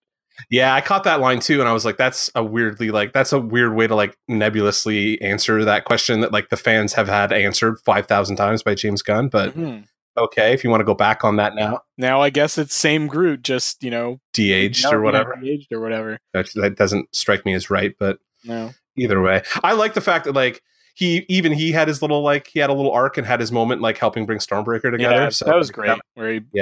I love that Groot is part of Stormbreaker now. That was rad. Yeah, it's pretty cool. I hope his tensile strength's high because Thor really brings that fucking hammer down a couple times though. So like it's gonna snap some wood eventually. So that was my favorite part of Stormbreaker's genesis. Yeah, Stormbreaker was a pretty cool pull. But anyway, let's move on. Who was the saddest death for you? This is a hard one because I know most of them weren't really deaths. Yeah, you've talked about the Peter Parker, like Spider-Man dying, and that is like the most affecting, and you know he's coming back. So I mean, like deaths that could legitimately stick. Loki. It was Loki for me was my saddest. I mean, like Loki had to die eventually. I was like, no. I feel really bad. I left the theater tonight after the fucking power went out, and I went and got a sandwich or a pita before I came here, and the girl was like making my pita and asking me like, oh, like we just got our power back. And I'm like, oh yeah, I was just at the movie theater and blah, blah, blah. She's like, oh, I haven't seen like Avengers yet, but like, I just really hope they don't do anything with Loki. And I was just like, I don't know what to say. I'm like, oh, I don't want to spoil anything for you. So I can't say anything. You know what I mean? But like, she was like, oh, the guy or something. I'm like, I don't know. I can't tell you. Yeah. Like, you see it 3 times. I'm like, I just can't tell you. It's like, it would ruin the movie. You know what I mean? Yeah. So Loki was rough. But I have to say, I mean, assuming Gamora, sure, maybe Gamora's in Soulstone or whatever, but she's the only one that I'm kind of like, okay, maybe she's actually dead kind of thing. Maybe that one might be permanent. So I think that one would be rougher for me just because Quill, I think Quill is less equipped to handle that loss than Thor is. Yeah, I completely agree. Yeah. Obviously, I mean, you know, he fucked up their plan, you know, trying to get the gauntlet away from Thanos. I've never been so angry at a character. Like I was so frustrated with that. Like, and because it's such like a tropey thing to do too. But I was like, I get why they're doing it. Like I understand, but like I don't feel like their relationship because there's that time skip between because Guardians happened so early in the timeline officially. Yeah, it's been like 4 years or something. Yeah, like we haven't quite earned the Gamora Star-Lord relationship yet. So I was like, whoa, because they're together and they kiss and they have that moment at the beginning where they're talking about like she's asking him to kill her. Mm-hmm. But I'm like, we've skipped chapters in the relationship. So when it comes to the point where like he's got to shoot her or she dies and like, or he finds out about it, it didn't really have as much gravity to me. Like I felt that was probably like, that's probably my one big gripe about the movie is that like, we're supposed to believe that they're like the star-crossed lovers of the MCU, but they haven't quite got us there. Yeah. yet. We haven't got to see it. We're just told and have to sort of accept. Yeah. So that was my big, like, I was like, this, like, I get what they're doing, but they didn't earn, like if they'd done it with Pepper, I'd have been like, oh, I understand why Tony like loses his mind. Cause like she's been like his emotional core for like however many movies, but like they didn't. I couldn't get that upset about fucking Goop Girl dying. No, me neither. But I mean, like in terms of like a character that we've been around with, the only other person, because all the other big guys like love interests are gone, right? Like Peggy's dead, and we've already lost Jane because of Natalie Portman just not caring about doing fun movies or whatever. So she was the only long-term love interest other than Gamora. So, although, did anybody else notice like the last person to run past Peter on the bus was a little redhead? Oh, was it? No. Yeah, I was like, no. Mary Jane is gonna be Zendaya. Yeah, it's Zendaya, but yeah. I don't know. I was like, maybe they will pull like a trick because they keep saying that it's not the MJ, and I'm like, oh, okay, but are they saying that? I've heard Feige say a couple different things about it, so we'll see what happens. But I just noticed a little redhead running past him, and I was like, huh. And then Stan turning around. I like Stan being the jaded New Yorker, like bus driver. That was like a good cameo. You haven't seen any fucking spaceship before? I was like, good. Get it in, get it out. We're done right at the beginning. And it's with Spider-Man, which is the best way, like the best spot to have Stan Lee, like the best character to have Stan Lee next to you because like so tied together. So yeah. That being said, I mean, going back to the Gamora Quill thing, like, we didn't get to see their relationship, but you could see the anguish in Quinn. Like that sold it for me to Quill. Yeah, why'd you call him Quinn? I don't know. Quill to a large extent. So like, and he acted that really well. Like when, he learns that Thanos killed Gamora, like even though it was, I was really angry at the character, Chris Pratt acted the fuck out of that. Yeah, he did. Yeah, he surprised me with that one because he hadn't really shown that much emotional depth in any of the movies, but like the brief exception of like the realization that Ego had killed his mom and he snaps. Like that was the only time where he really had a really big dramatic beat in the Guardians movies that I can remember. But like the whole time, like you can tell that he's like joking to avoid the the gravity of the situations he's in. Yeah. I did like his like them introducing themselves to like Tony and Peter, and like the looks on fucking Tony's face the entire time, just like so frustrated and so just like, fuck, God damn it. Where's Gamora? I'll do you one better. Who's Gamora? I'll do you one better. Why is Gamora? Yeah.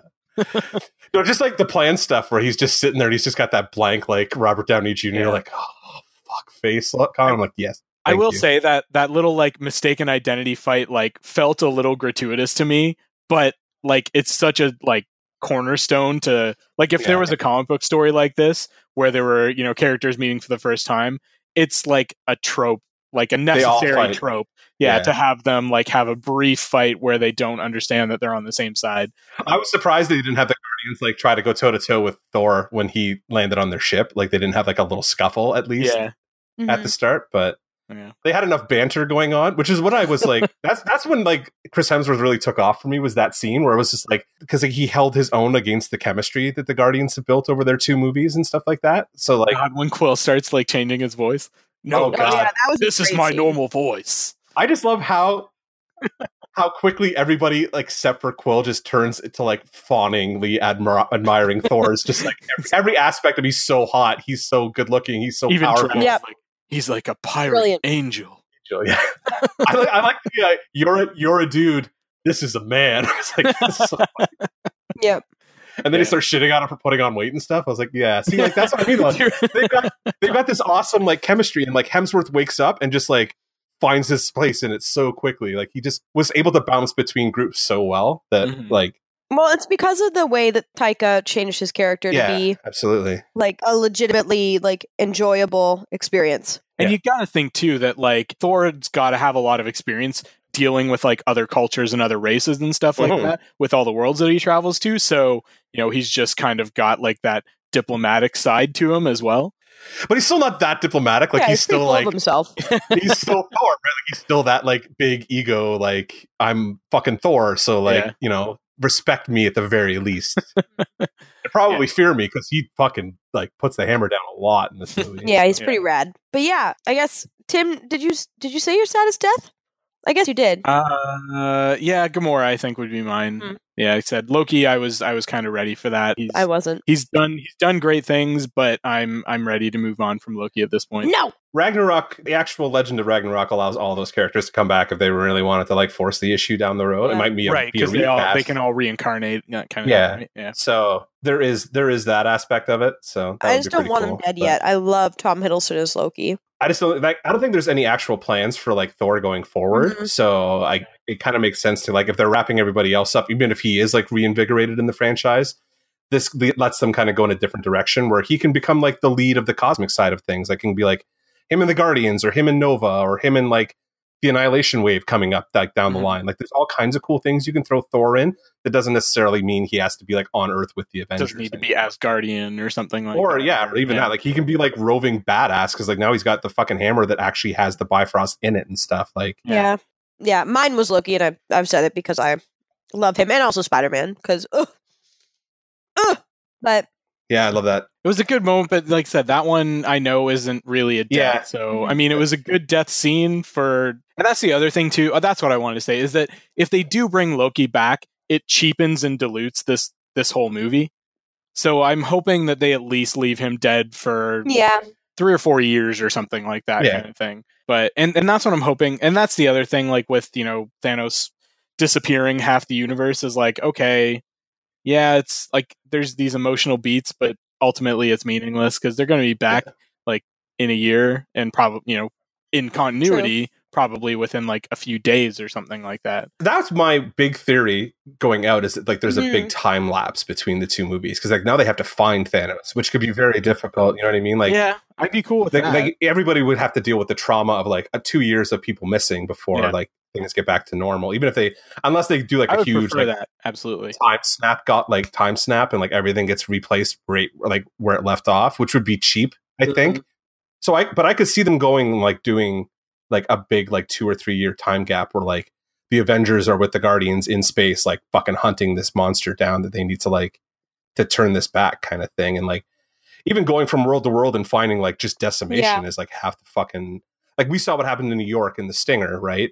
Yeah. People were just dying in the streets people who had survived the snap were dying in the streets as a result of the snap because of like just craziness happening from people just disappearing and driving or flying a helicopter or probably flying a plane. Like how many planes went down? Yeah. You know what I mean? Like it's like planes are mostly on autopilot. Anyways. Yeah, but how do you land it if both your fucking pilot and co-pilot like gets snapped out of existence? You know what I mean? Like people are gonna die as a result of this that we're not necessarily gonna get like the impact of, which is like I'm kind of hoping like at least one of the Netflix shows like shows some fallout of it, or S.H.I.E.L.D. does something, because I would at least check in for that to see if there's some. I hope that the Ant-Man and the Wasp does. No, Ant-Man and the Wasp takes place before. Prequel. Infinity War. But how cool would it be if they that's probably the stinger. That's the ending, yeah. I bet you the stinger is his daughter fucking getting snapped. Yeah. Or Hank Pym or Janet or something like that. Honestly, I bet you he watches everybody get snapped and he's the only one who survives, and that's why he goes and joins the Avengers for part 4. Yeah. All right. The convenience of who disappears and who does not, since we're talking about that right now. Wow, this is like Now we're into like bitching about how fiction works. You know what I mean? Like, yeah.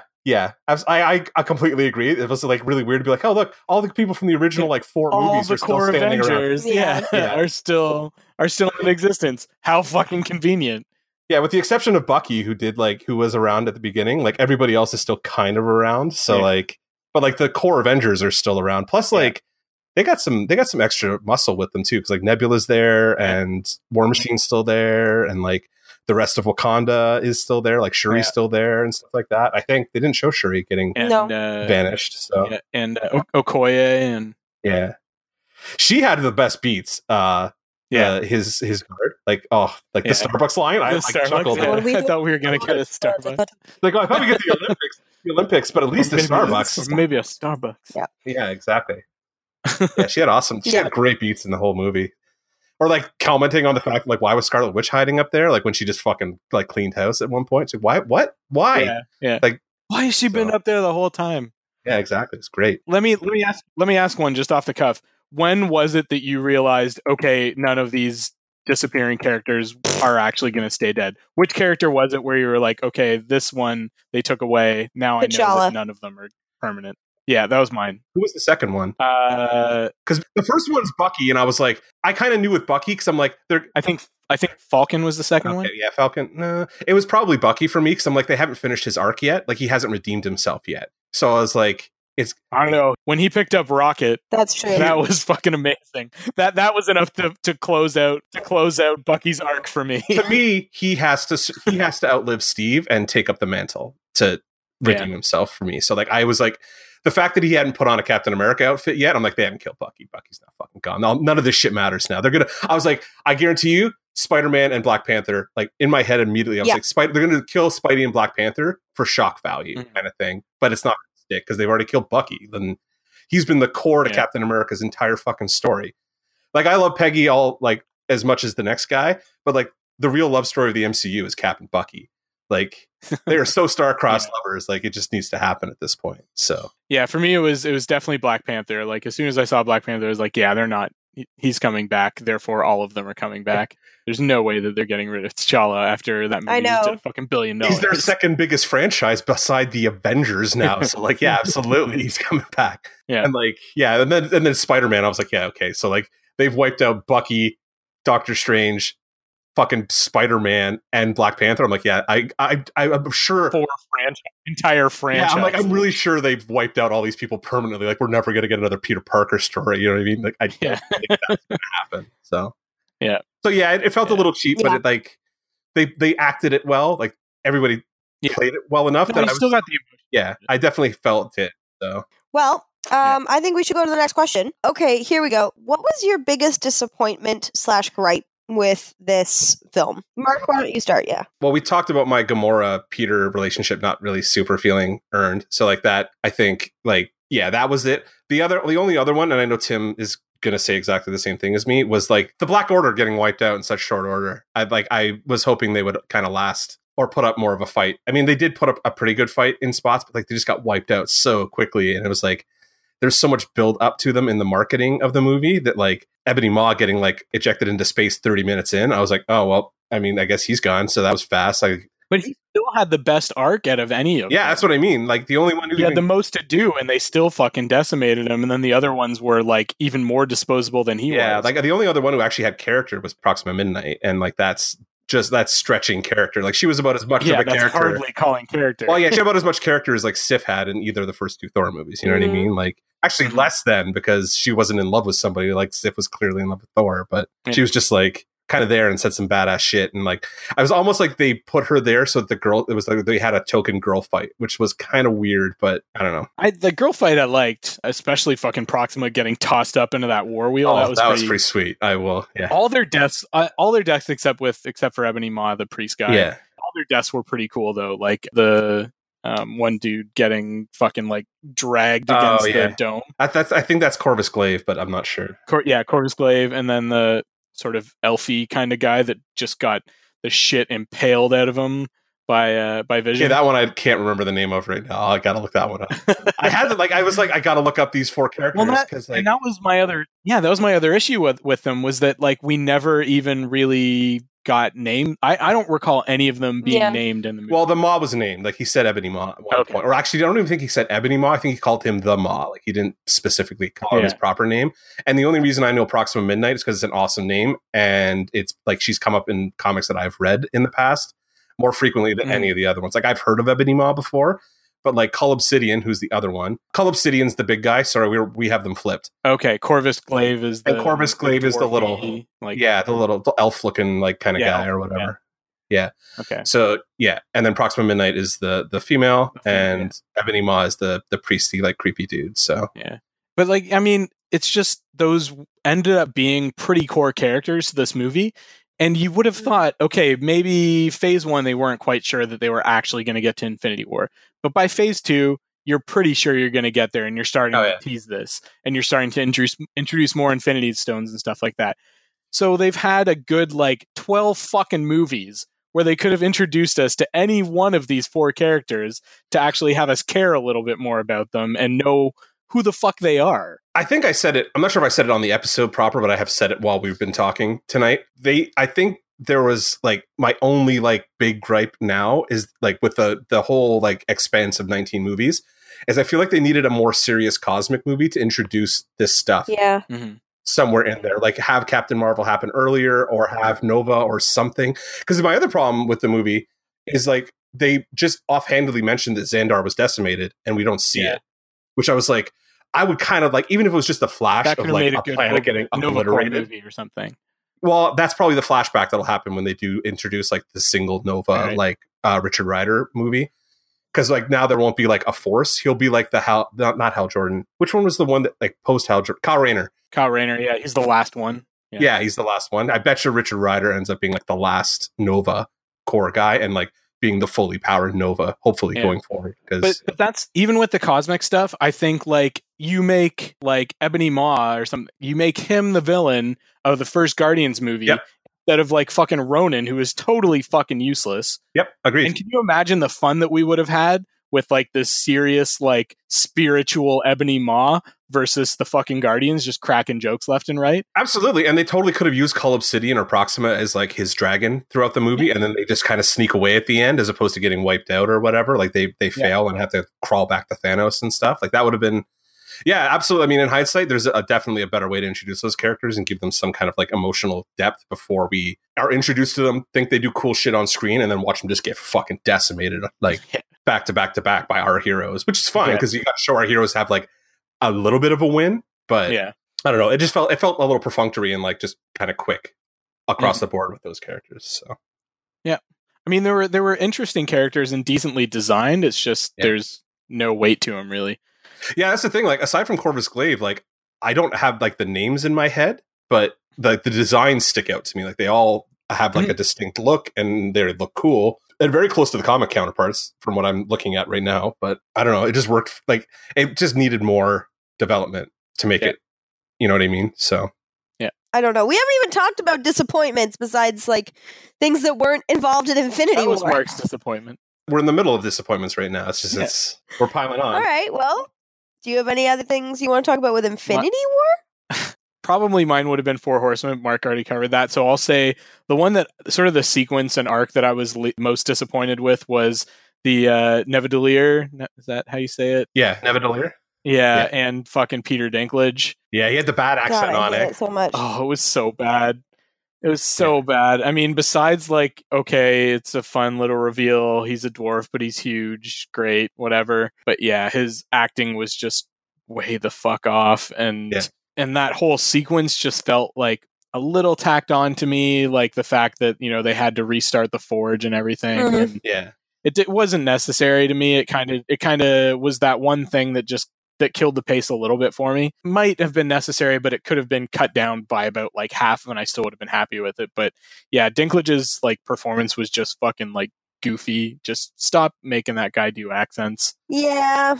I didn't understand like exactly what the motivation behind like having him act that way was, but like I like the idea of Thor having to go to Nidavellir and like get the hammer and stuff like that, but like putting him through that extra loop of like you could die, I gotta stay in the way of the fucking sun, and then I gotta stay in the way. I was like, that was the one joke, like everybody in the theater laughed, but I was like, what that's what killing you means. I was that was the biggest groaner in the fucking movie for me.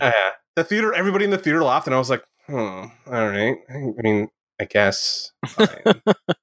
Yeah, and that's really disappointing because they were crushing the comedy with like him and Rocket, or Thor and Rocket, like up to that point. So like the fact that he just calls him like Little Rabbit and stuff like that, and then Rocket looks at him admiringly, whereas when like anybody else calls him an animal name and he's like "fuck you," but like like everybody's just like, so oh my god, fawning over Thor so much that he calls him Rabbit, and he's like, oh, I like that. That's fine. Yeah. Honestly, my biggest disappointment was the fucking bitch 2 seats down from me that was checking her goddamn phone every 15 minutes during my first viewing. Like she was doing it like under her fucking jacket and thought she was being sneaky about it, but she wasn't. Well, it's some light hitting somebody's fucking pale, pasty face and just shining everywhere, right? So I would have killed somebody. Dumb. Yeah. Especially in that first screening. Like the first time, it's just like, shut your fucking mouths. I need to sit here and like absorb this insanity. So But besides that, I mean, I already said I think it was way too convenient that the snap didn't eliminate Cap or Thor or Bruce or Tony or Natasha or any of the core people. Yeah, exactly. Probably not Hawkeye. Probably not Scott Lang. Yeah, like you got to get your Ant-Man in there. So yeah, my hope is that it sort of hand wavy shit is like somehow addressed in the sequel, like. Maybe Thanos wasn't as unjudgmental as he wanted to be, kind of thing. Like maybe he influenced it a little bit and was impressed enough with them that he thought that they deserved to exist in his new universe or something. Well, he did kind of like, with the exception of Steve, who he didn't really interact with much. Like he did show some passing admiration for Tony. And, like obviously, like of course I know you. Yeah, and like he obviously looked like Thor did the most damage to him. So like as a warrior, he'd probably be like, yeah, that guy's almost like a worthy opponent. So maybe I spare him so that if I do get into this fight afterwards, I still have somebody that's worth fighting. Which would be the other reason for leaving the Hulk alive. If like it's Thanos' subconscious. Yeah. Manipulating what's happening with the snap and not just like total randomness. But yeah, the fact that they left like legitimately the core Avengers plus like Ant-Man, like one of the founding Avengers, to do that big lineup and finally have like the original launch Avengers lineup fighting a big supervillain. I was like, pretty fucking convenient, guys. Like, pretty fucking convenient. But that was the whole point to me, was that, you know, of course that's going to happen. Of course that's how it's going to be. Like, what other way could it be? That's what they're setting up, is that this is the final core Avengers movie. Can you imagine if it was the final core Avengers movie and they didn't have Thor? People would be furious. Yeah, they'd snap Thor out of existence. Yeah. No, I think I would have been perfectly happy if they'd killed either Tony or Steve in this. Like, perma-killed, not like even just, hey, disappeared. Snap. Yeah, exactly. Like, because I feel like that would have made great motivation for the next movie. This was motivation enough. I think after seeing this movie, too, if they had killed Cap in this movie, it would have been completely unearned because he did nothing. Like, that's my point. It would have been wasted. Yeah. Whereas, like, if they'd killed Tony where they had the beat where he almost died, I'd have been like, okay, I'm fine. Like, I'm not happy that he's gone because, like, I don't think he should die, period. I think you kill Cap and you put Tony in that mentor role going forward. But it would have felt earned. Yes, but it would have felt earned because he's got, well, I mean, Tony Stark, Iron Man has the most complete arc out of any character in the MCU, probably by a long shot. Although argument could be made for Thor and Cap too. Like the three core Avengers really have like the most story behind them at this point, so you're the most emotionally invested in them. So yeah. See, the thing is though, that was my one little like qualm, was that I didn't think there was enough with Cap and ScarJo and like Natasha and all the others, and like the Vision. I was a little like, even though I liked it, I was a little disappointed in like the Vision Scarlet Witch romance just all of a sudden being a thing again. Not again, but like being a thing. But that's the same kind of hand-wavy shit as Gamora and Peter, where it's like there's been a time skip, so like we didn't see everything that happened between them. And it is canon that the two of them do hook up, as weird as it is that she more or less dates a walking Hitachi vibrator. But like that's... I know some women that would be perfectly happy to date. Yeah. So do I. Date their Hitachi. Yeah. Absolutely. Especially when it's like Paul Bettany's voice that's coming out of it, I guess. Like that would be, yeah. That man is just like gifted by God. If there is a God, like he really likes Paul Bettany, because not only does he get to go home to Jennifer Connelly, but he's a superhero in the Marvel like cinematic universe who gets to make out with Elizabeth Olsen. He and Jennifer Connelly are together? Yeah, they're married in real life. That's why she's the voice of fucking Peter's suit. Because he was the voice of Jarvis for like years and years. And then when they got her, when he got bumped up to like, I get to be Vision now, and Peter got his suit, they were like, yeah, let's bring his wife in. And it's Jennifer Connelly. So that's awesome. And he's about to be the villain in Solo as well. Is he? Yeah, he's in the most recent trailer. He's got like the scars down his face. Oh, right. Oh, cool. Yeah. Okay, yeah. So like, fuck Paul Bettany. Like you fucking. He's doing fine. Rich piece of shit. Yeah, but I know that they're setting up a lot for the next movie, but I think that my biggest gripe was leaving us to think that like treating the audience like we knew this wasn't going to be like, that we thought this was going to be permanent. Yeah, all of us were like, I almost would have preferred, and I will say this, I almost would have preferred that Tony died instead of the snap, and that everybody felt lost by... That's a better cliffhanger, for sure. To me, because like that could be real, and then bring Tony back, but kill Cap, but have the snap happen about like just really early into the next movie. Like just boom, just have it happen and have the shock value. The snap's a very iconic cliffhanger moment though. Like it's... Yeah, it happens at the end of one issue and then the next issue picks up. Yeah. I understand like not wanting to subvert that trope. You know what I mean? Like that's the one where I'm like, if you're going to end the Thanos like Infinity Saga, like cliffhanger, like in between the two,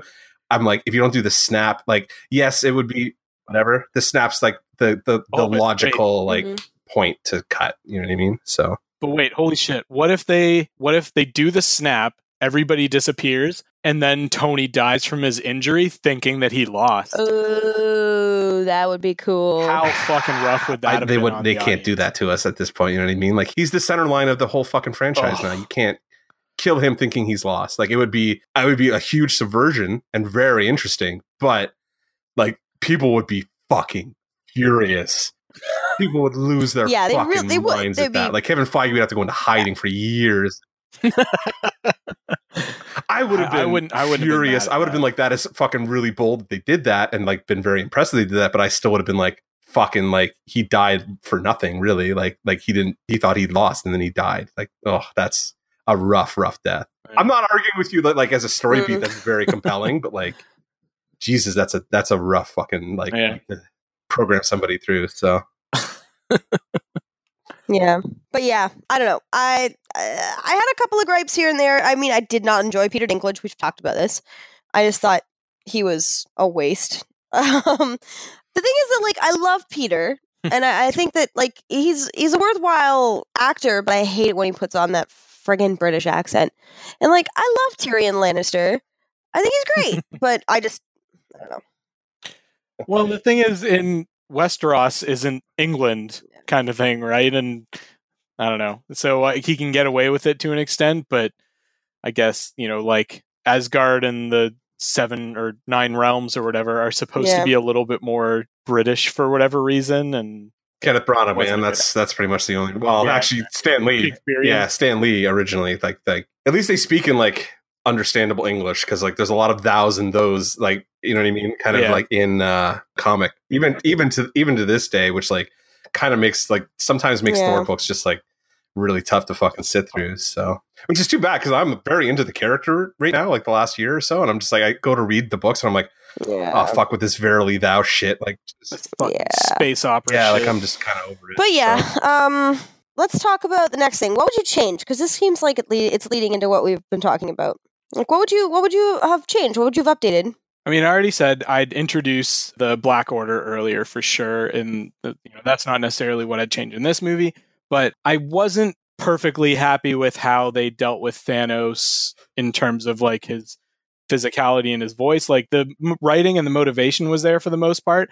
I still think that they needed to modulate down his voice a little bit to make it a little more just menacing and not just Josh Brolin talking out of a giant purple dude. I kind of wanted a little bit more like Clancy Brown out of his performance, like a little bit more like gravelly, kind of like booming. You know what I mean? Like, I think doing some like post modulation on it would have enhanced it, like just base it up a little bit. But I thought his performance, actually, considering it was like 100% like mocap performance, I thought it was really well done, and like they animated the character pretty well considering. Yeah, his performance was serviceable. I was pretty happy with the character's like animation and rendering and everything.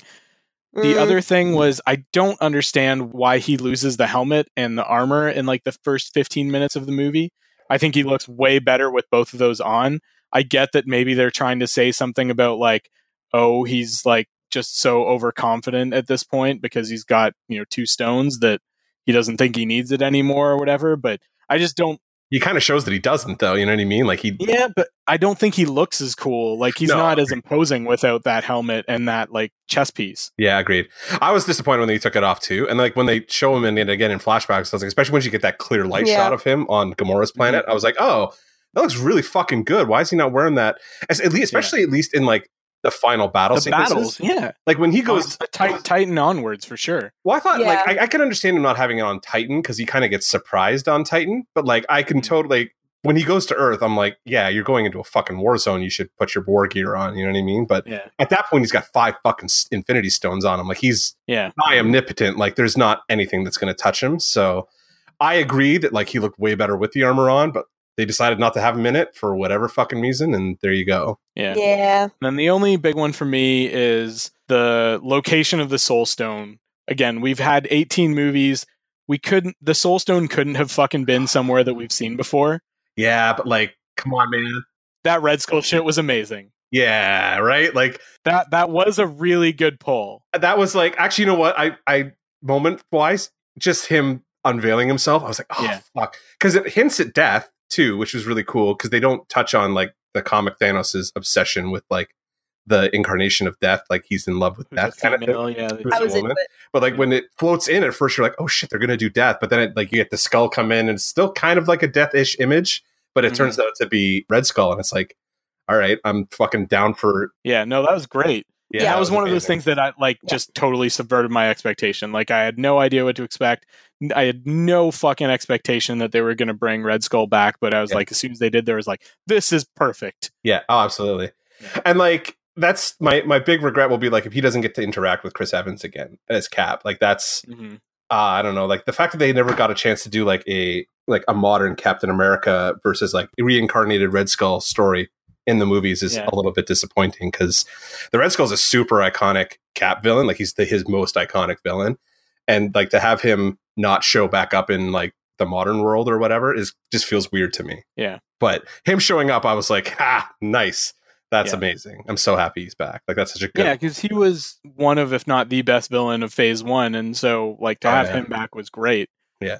Oh yeah, he's inarguably the best villain of Phase 1. So let's move because we're gonna be on to really the last question that I had before just like final thoughts. What are your suspicions for the next film? Like what are the plot things you think are gonna happen? I like Mark's idea of having like a big time jump, and I'm kind of hoping for that too. Like that we get, a couple of years, like sort of maybe not without the Avengers, but sort of the aftermath of what happened kind of thing before they are actually able to write it. I hope that they don't sort of erase that time period and that, they actually have everybody come back and have really lasting effects on the universe. Cause I'm just a fucking continuity nerd. That's the kind of shit that I want to see. Yeah. I hope at least Loki and Heimdall stay dead. What a thing to say. Yeah, agreed. It'll just cheapen the whole fucking thing if they're not. Yeah. I'm like anybody up to and including Gamora not staying dead. I'm going to be like, I know they're probably like they're going to bring Gamora back. That's kind of a given. But I think anybody before her that dies, I'm like, I think they should stay dead. Like I also think like Vision should stay dead unless they really like retcon and rebuild him kind of thing. Because I don't think Vision's going to stay dead because of all the work that Shuri does with him. Yeah. I mean, that's totally possible. It becomes kind of like maybe he downloaded a copy of himself into her system or something like that. That's what I mean. Yeah, because they were talking. There was so much on like Vision being, he's more Vision than he is the Stone now. Blah blah blah. And they talked about that like 3 or 4 times. I'm like, okay, so he's going to come back and just be able to be Vision. If she did make a copy of him, though. We get like a vibranium powered Vision now. Well, no, he already is vibranium. Did you guys see, though? That body was made out of vibranium.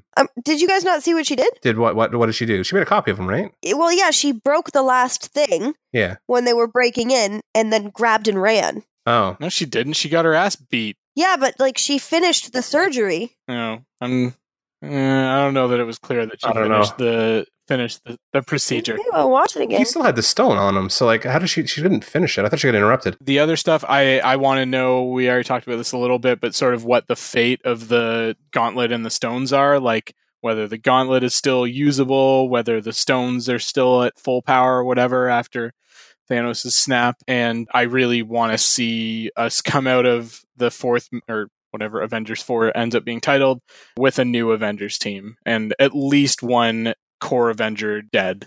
Just for the gonna be Steve. Yeah, I think could be Steve. I think at this point they've given Tony like his moment where he almost kicked it, and so I don't think it's going to end up being him.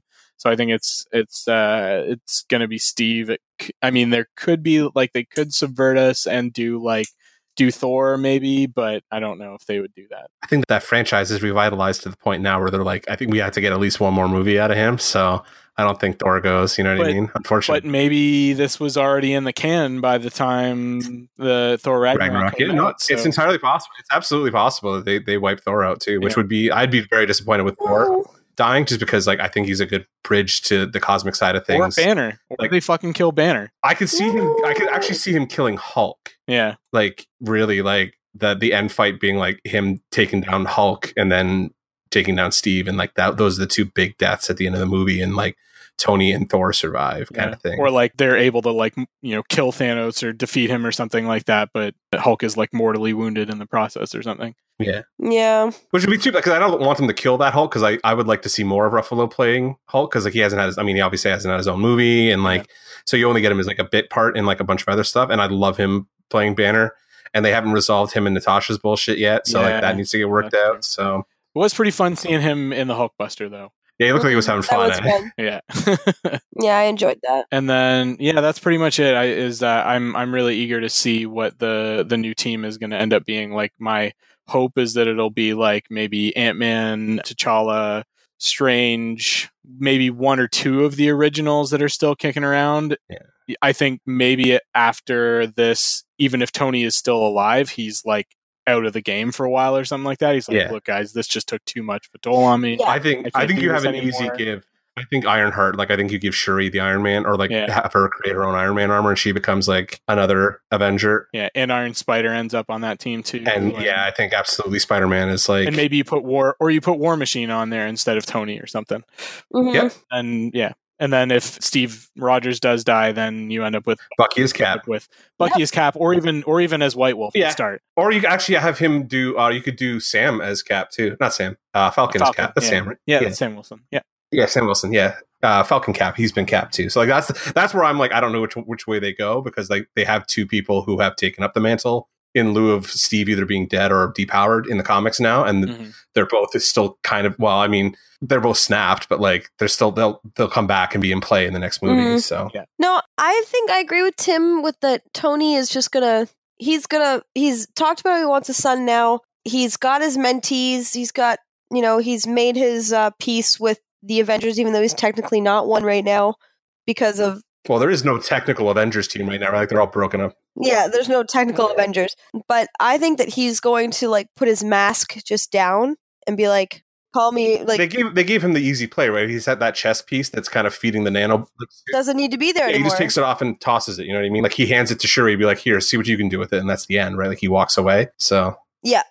So like I think there's like a bunch of really fun places for this still to go with Tony, but I don't think he's going to die. I think that too many fans would be like absolutely furious, devastated. Like Steve Rogers, he's too good.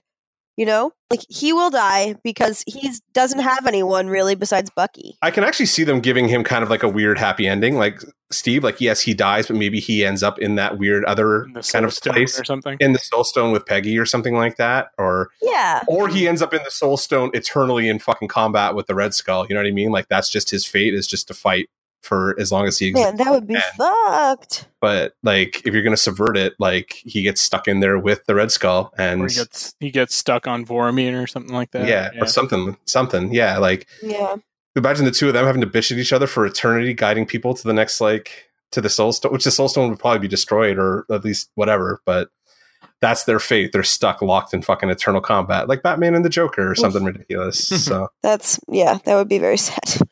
Yeah, but if you're going to go for the sad ending with Cap, like that's the sad ending. You can give him the happy ending and like stick him, like have him go back in time and like be with Peggy properly. You know what I mean? And have that like terrible scene. I can see the terrible scene where Tony's walking down the street in the park and they've aged Chris Evans to be 97 or something like that. And they just nod at each other and that's it. But that's a little tropey for my taste. I think that's a little too saccharine. So yeah.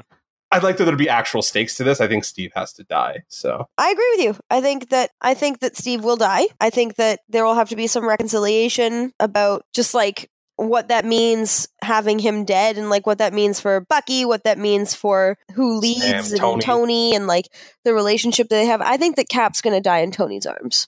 I would assume that would be the way to go because like they're kind of the core of the team, right? Like it's those two that they're two personalities that have been like at the forefront of all these movies, and like they're their conflict is what leads into Civil War, and like in Tony's arms or in Bucky's arms. No, I think it's gonna be Tony's arms with Bucky and Falcon there. Yeah, and they can do like a Battle for the Cal thing where the two of them just like fight it out to decide who gets to take up that shield. I don't think.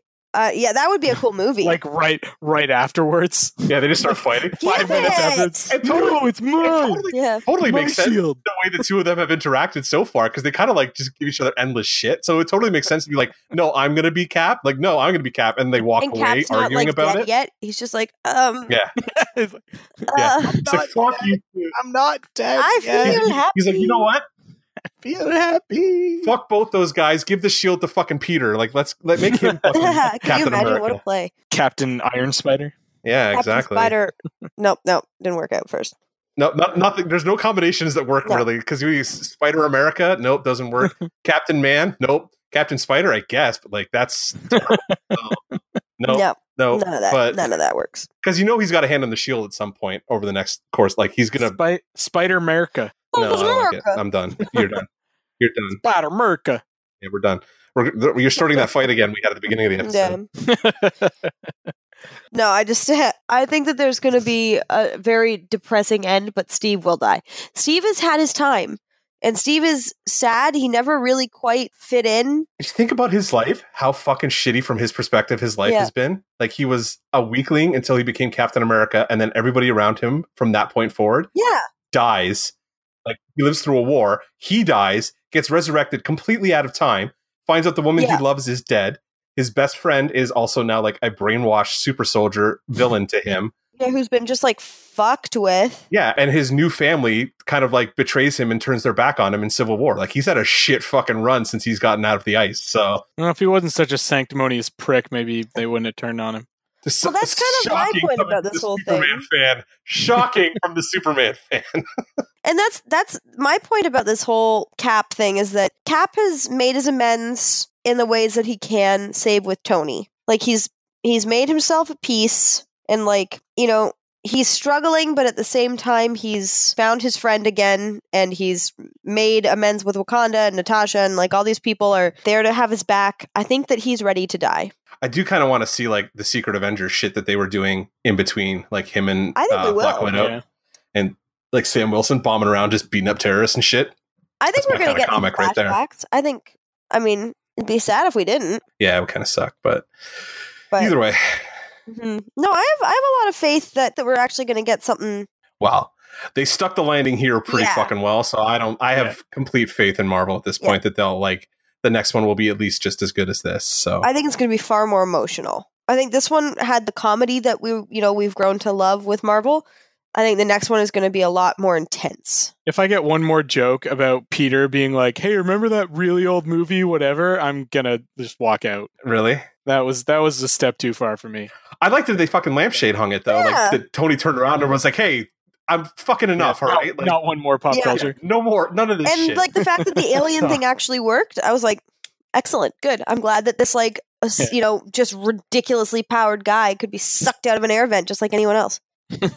Yeah, I was totally down for it. Yeah, to be fair, they almost killed Doctor Strange in the fucking process. So if it weren't for Peter being that fast, they were pretty fucked for a second. Yeah. And if he didn't have those legs, he'd be ultra fucked. They'd both be dead. Yeah, really. It's like, what are these? Yeah, that was. Yeah.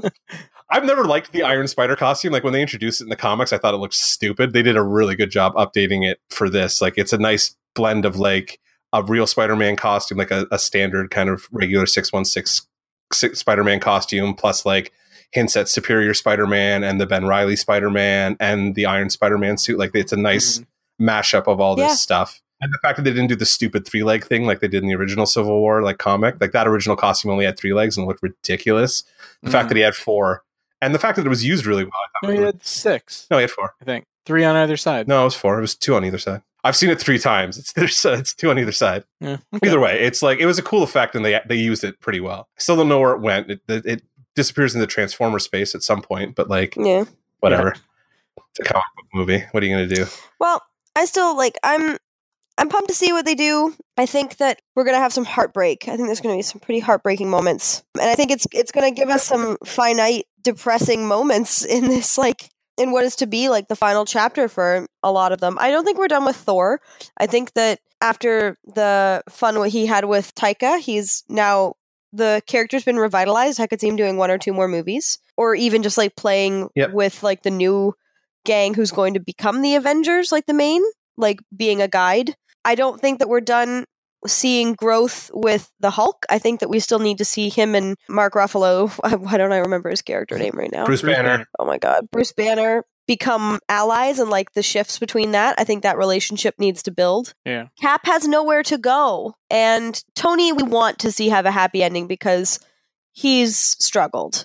Tony has struggled, and he needs a way to find calm and peace. He needs to walk away knowing somebody's fucking watching the ship, you know what I mean? So So that's why I don't think that I think the one that makes sense and the one that is going to hurt the most at this point is Cap, because Cap is done. Yeah. I don't disagree. Yeah. No, I think I think Cap is the one that needs to go. And I hope that they actually pull the trigger on it. I am going to be pretty unhappy if we walk out of, which seems mean to say, but if I'm walking out of Avengers 4 and all of the core Avengers have survived, nobody's going to be happy about that. There's just going to be no stakes. Yeah, agreed. At that point. Yep. I will agree. No one would be happy about that turn. Oh no, there'll be people that'll be super pissed off about Steve Rogers. There'll be, Steve Rogers stans that will lose their fucking minds. Yeah. Mm-hmm. Whatever. Fair enough. But yeah, I think that we're gonna see some sadness. Yep. So that's my predictions. Do you guys let's just do final thoughts, because I think we gotta wrap this up. You want to do ratings? Yeah, let's give ratings. That's a good idea. I want Tim's first. I'm probably sitting at a 9 out of 10. There was enough stuff that took away from it for me not to give it, a totally perfect score, but the gripes I had were relatively minor. I thought that it did a really good job overall, treated all the characters pretty well. The one thing we didn't really even talk about was the effects, just because they were they flawless. Were phenomenal. Yeah. I think that they nailed the cosmic sort of setting of the whole thing really well, which isn't something, we've seen it a bit in the Guardians movies, but not to really the same scale that we've seen it here. Yeah, this was very much the other world stuff started to take on a level of detail that the modern Star Wars or modern Star Trek movies are sort of to have taken on, and I thought that was to the movie's benefit. Everything felt lived in and believable. It wasn't just a bunch of rocks on in front of a green screen kind of thing. It looked really good. So yeah, it was totally worth seeing in 3D. Yeah. They nailed that cosmic, grandiose operatic kind of feel to it. But yeah, like I said, it either met or successfully subverted all of my expectations, which were pretty fucking high to begin with. I will say the things that bothered me did bother me on my rewatch. I did see it twice, and the stuff that like bothered me the first time, I was like, maybe I'll be able to overlook that next time, but like it still stuck out to me kind of thing on the second watch through. So that's why it's maybe like not number one on my MCU movie list, but it's top 3 for sure. Yep. What about you, Mark? This is a 10 to me. Like, this is as good as this kind of movie can be, I think. Like, I don't think you're going to get a giant superhero crossover movie that like accomplishes everything that this movie accomplished and still be not a fucking nightmarish disaster mess. Yeah. Like, the fact that they managed to pull this off with like a pretty high level of aplomb is like very laudable in terms of like just like the logistics of putting this movie together must have been fucking nuts. And they stuck the landing like crazy. Maybe it wasn't a perfect landing. Like, yes, there's some flaws here, but if you're going to be like, put me in front of the ultimate comic book movie, well, this is fucking it. You know what I mean? Like, this is just like all this insanity, all these characters, everybody hitting like and interacting. And it was shockingly well written and directed, and they stuck the landing. And I'm ecstatically happy with how this movie turned out, because I was like not worried because I have a lot of faith in Marvel, but there was like a little hint in the back of my mind that was like, this could go sideways pretty easily. And none of the stuff that I thought was like could really severely hamper this movie happened. So I think they did a good job. And they brought fucking Red Skull back, which is still like was the like my favorite reveal. And that was a high point. Yeah, I was like, holy shit, they brought him back. That is amazing. Good on you. I agree. For me, I think I'd give it a solid like 9. I thought there were things that could have been improved on. I thought there was some stuff I was kind of like, it was a little predictable at times, but overall, like, that's very small things to say, because I did genuinely think that the pacing was fantastic in my opinion. The fact they were able to fit in all of these storylines and make us care equally about all of these characters, and like there was a lot to be said for trying to fit in. There was like 8 different main storylines going on. Yeah, movie's fucking crazy dense. Like that's something we didn't talk about at length, but like the fact that they managed to put all of that in there and still have a movie that is paced, like it is breathlessly paced. Like it's always moving. Like you never really, like you pause maybe twice. Yeah, with the exception of the Inevitable scenes, like it didn't feel anywhere near as long as it was for me. Yeah, and that for me like is a sign of a good movie, is that you're enjoying yourself, you're engaged, you're still feeling like you're not checking your watch, you're not trying to see if like, you're confused and wondering, when the next plot point's going to come. That's a sign of a good film. Yeah, even on rewatch, I wasn't looking at my watch. Like now I've mostly sat through it 3 times. I'm like, each time it feels like it flies by in like maybe 90 minutes, 2 hours kind of thing. Like it does not feel like a 2.5, 2 3/4 hour movie at all. So it's super enjoyable. And that's why for me, it's a 9. It's, probably my favorite, one of my favorite Marvel movies at this point. Definitely sitting in like, I want to say it's my favorite, but it's such a close call between Black Panther and Ragnarok that like, I don't think I can even like, I don't know. I just loved them all. And this one was the most tense I've felt in a while watching a movie. Yeah, did do a good job on the suspense thing. I will say, like, it's tough to rate this.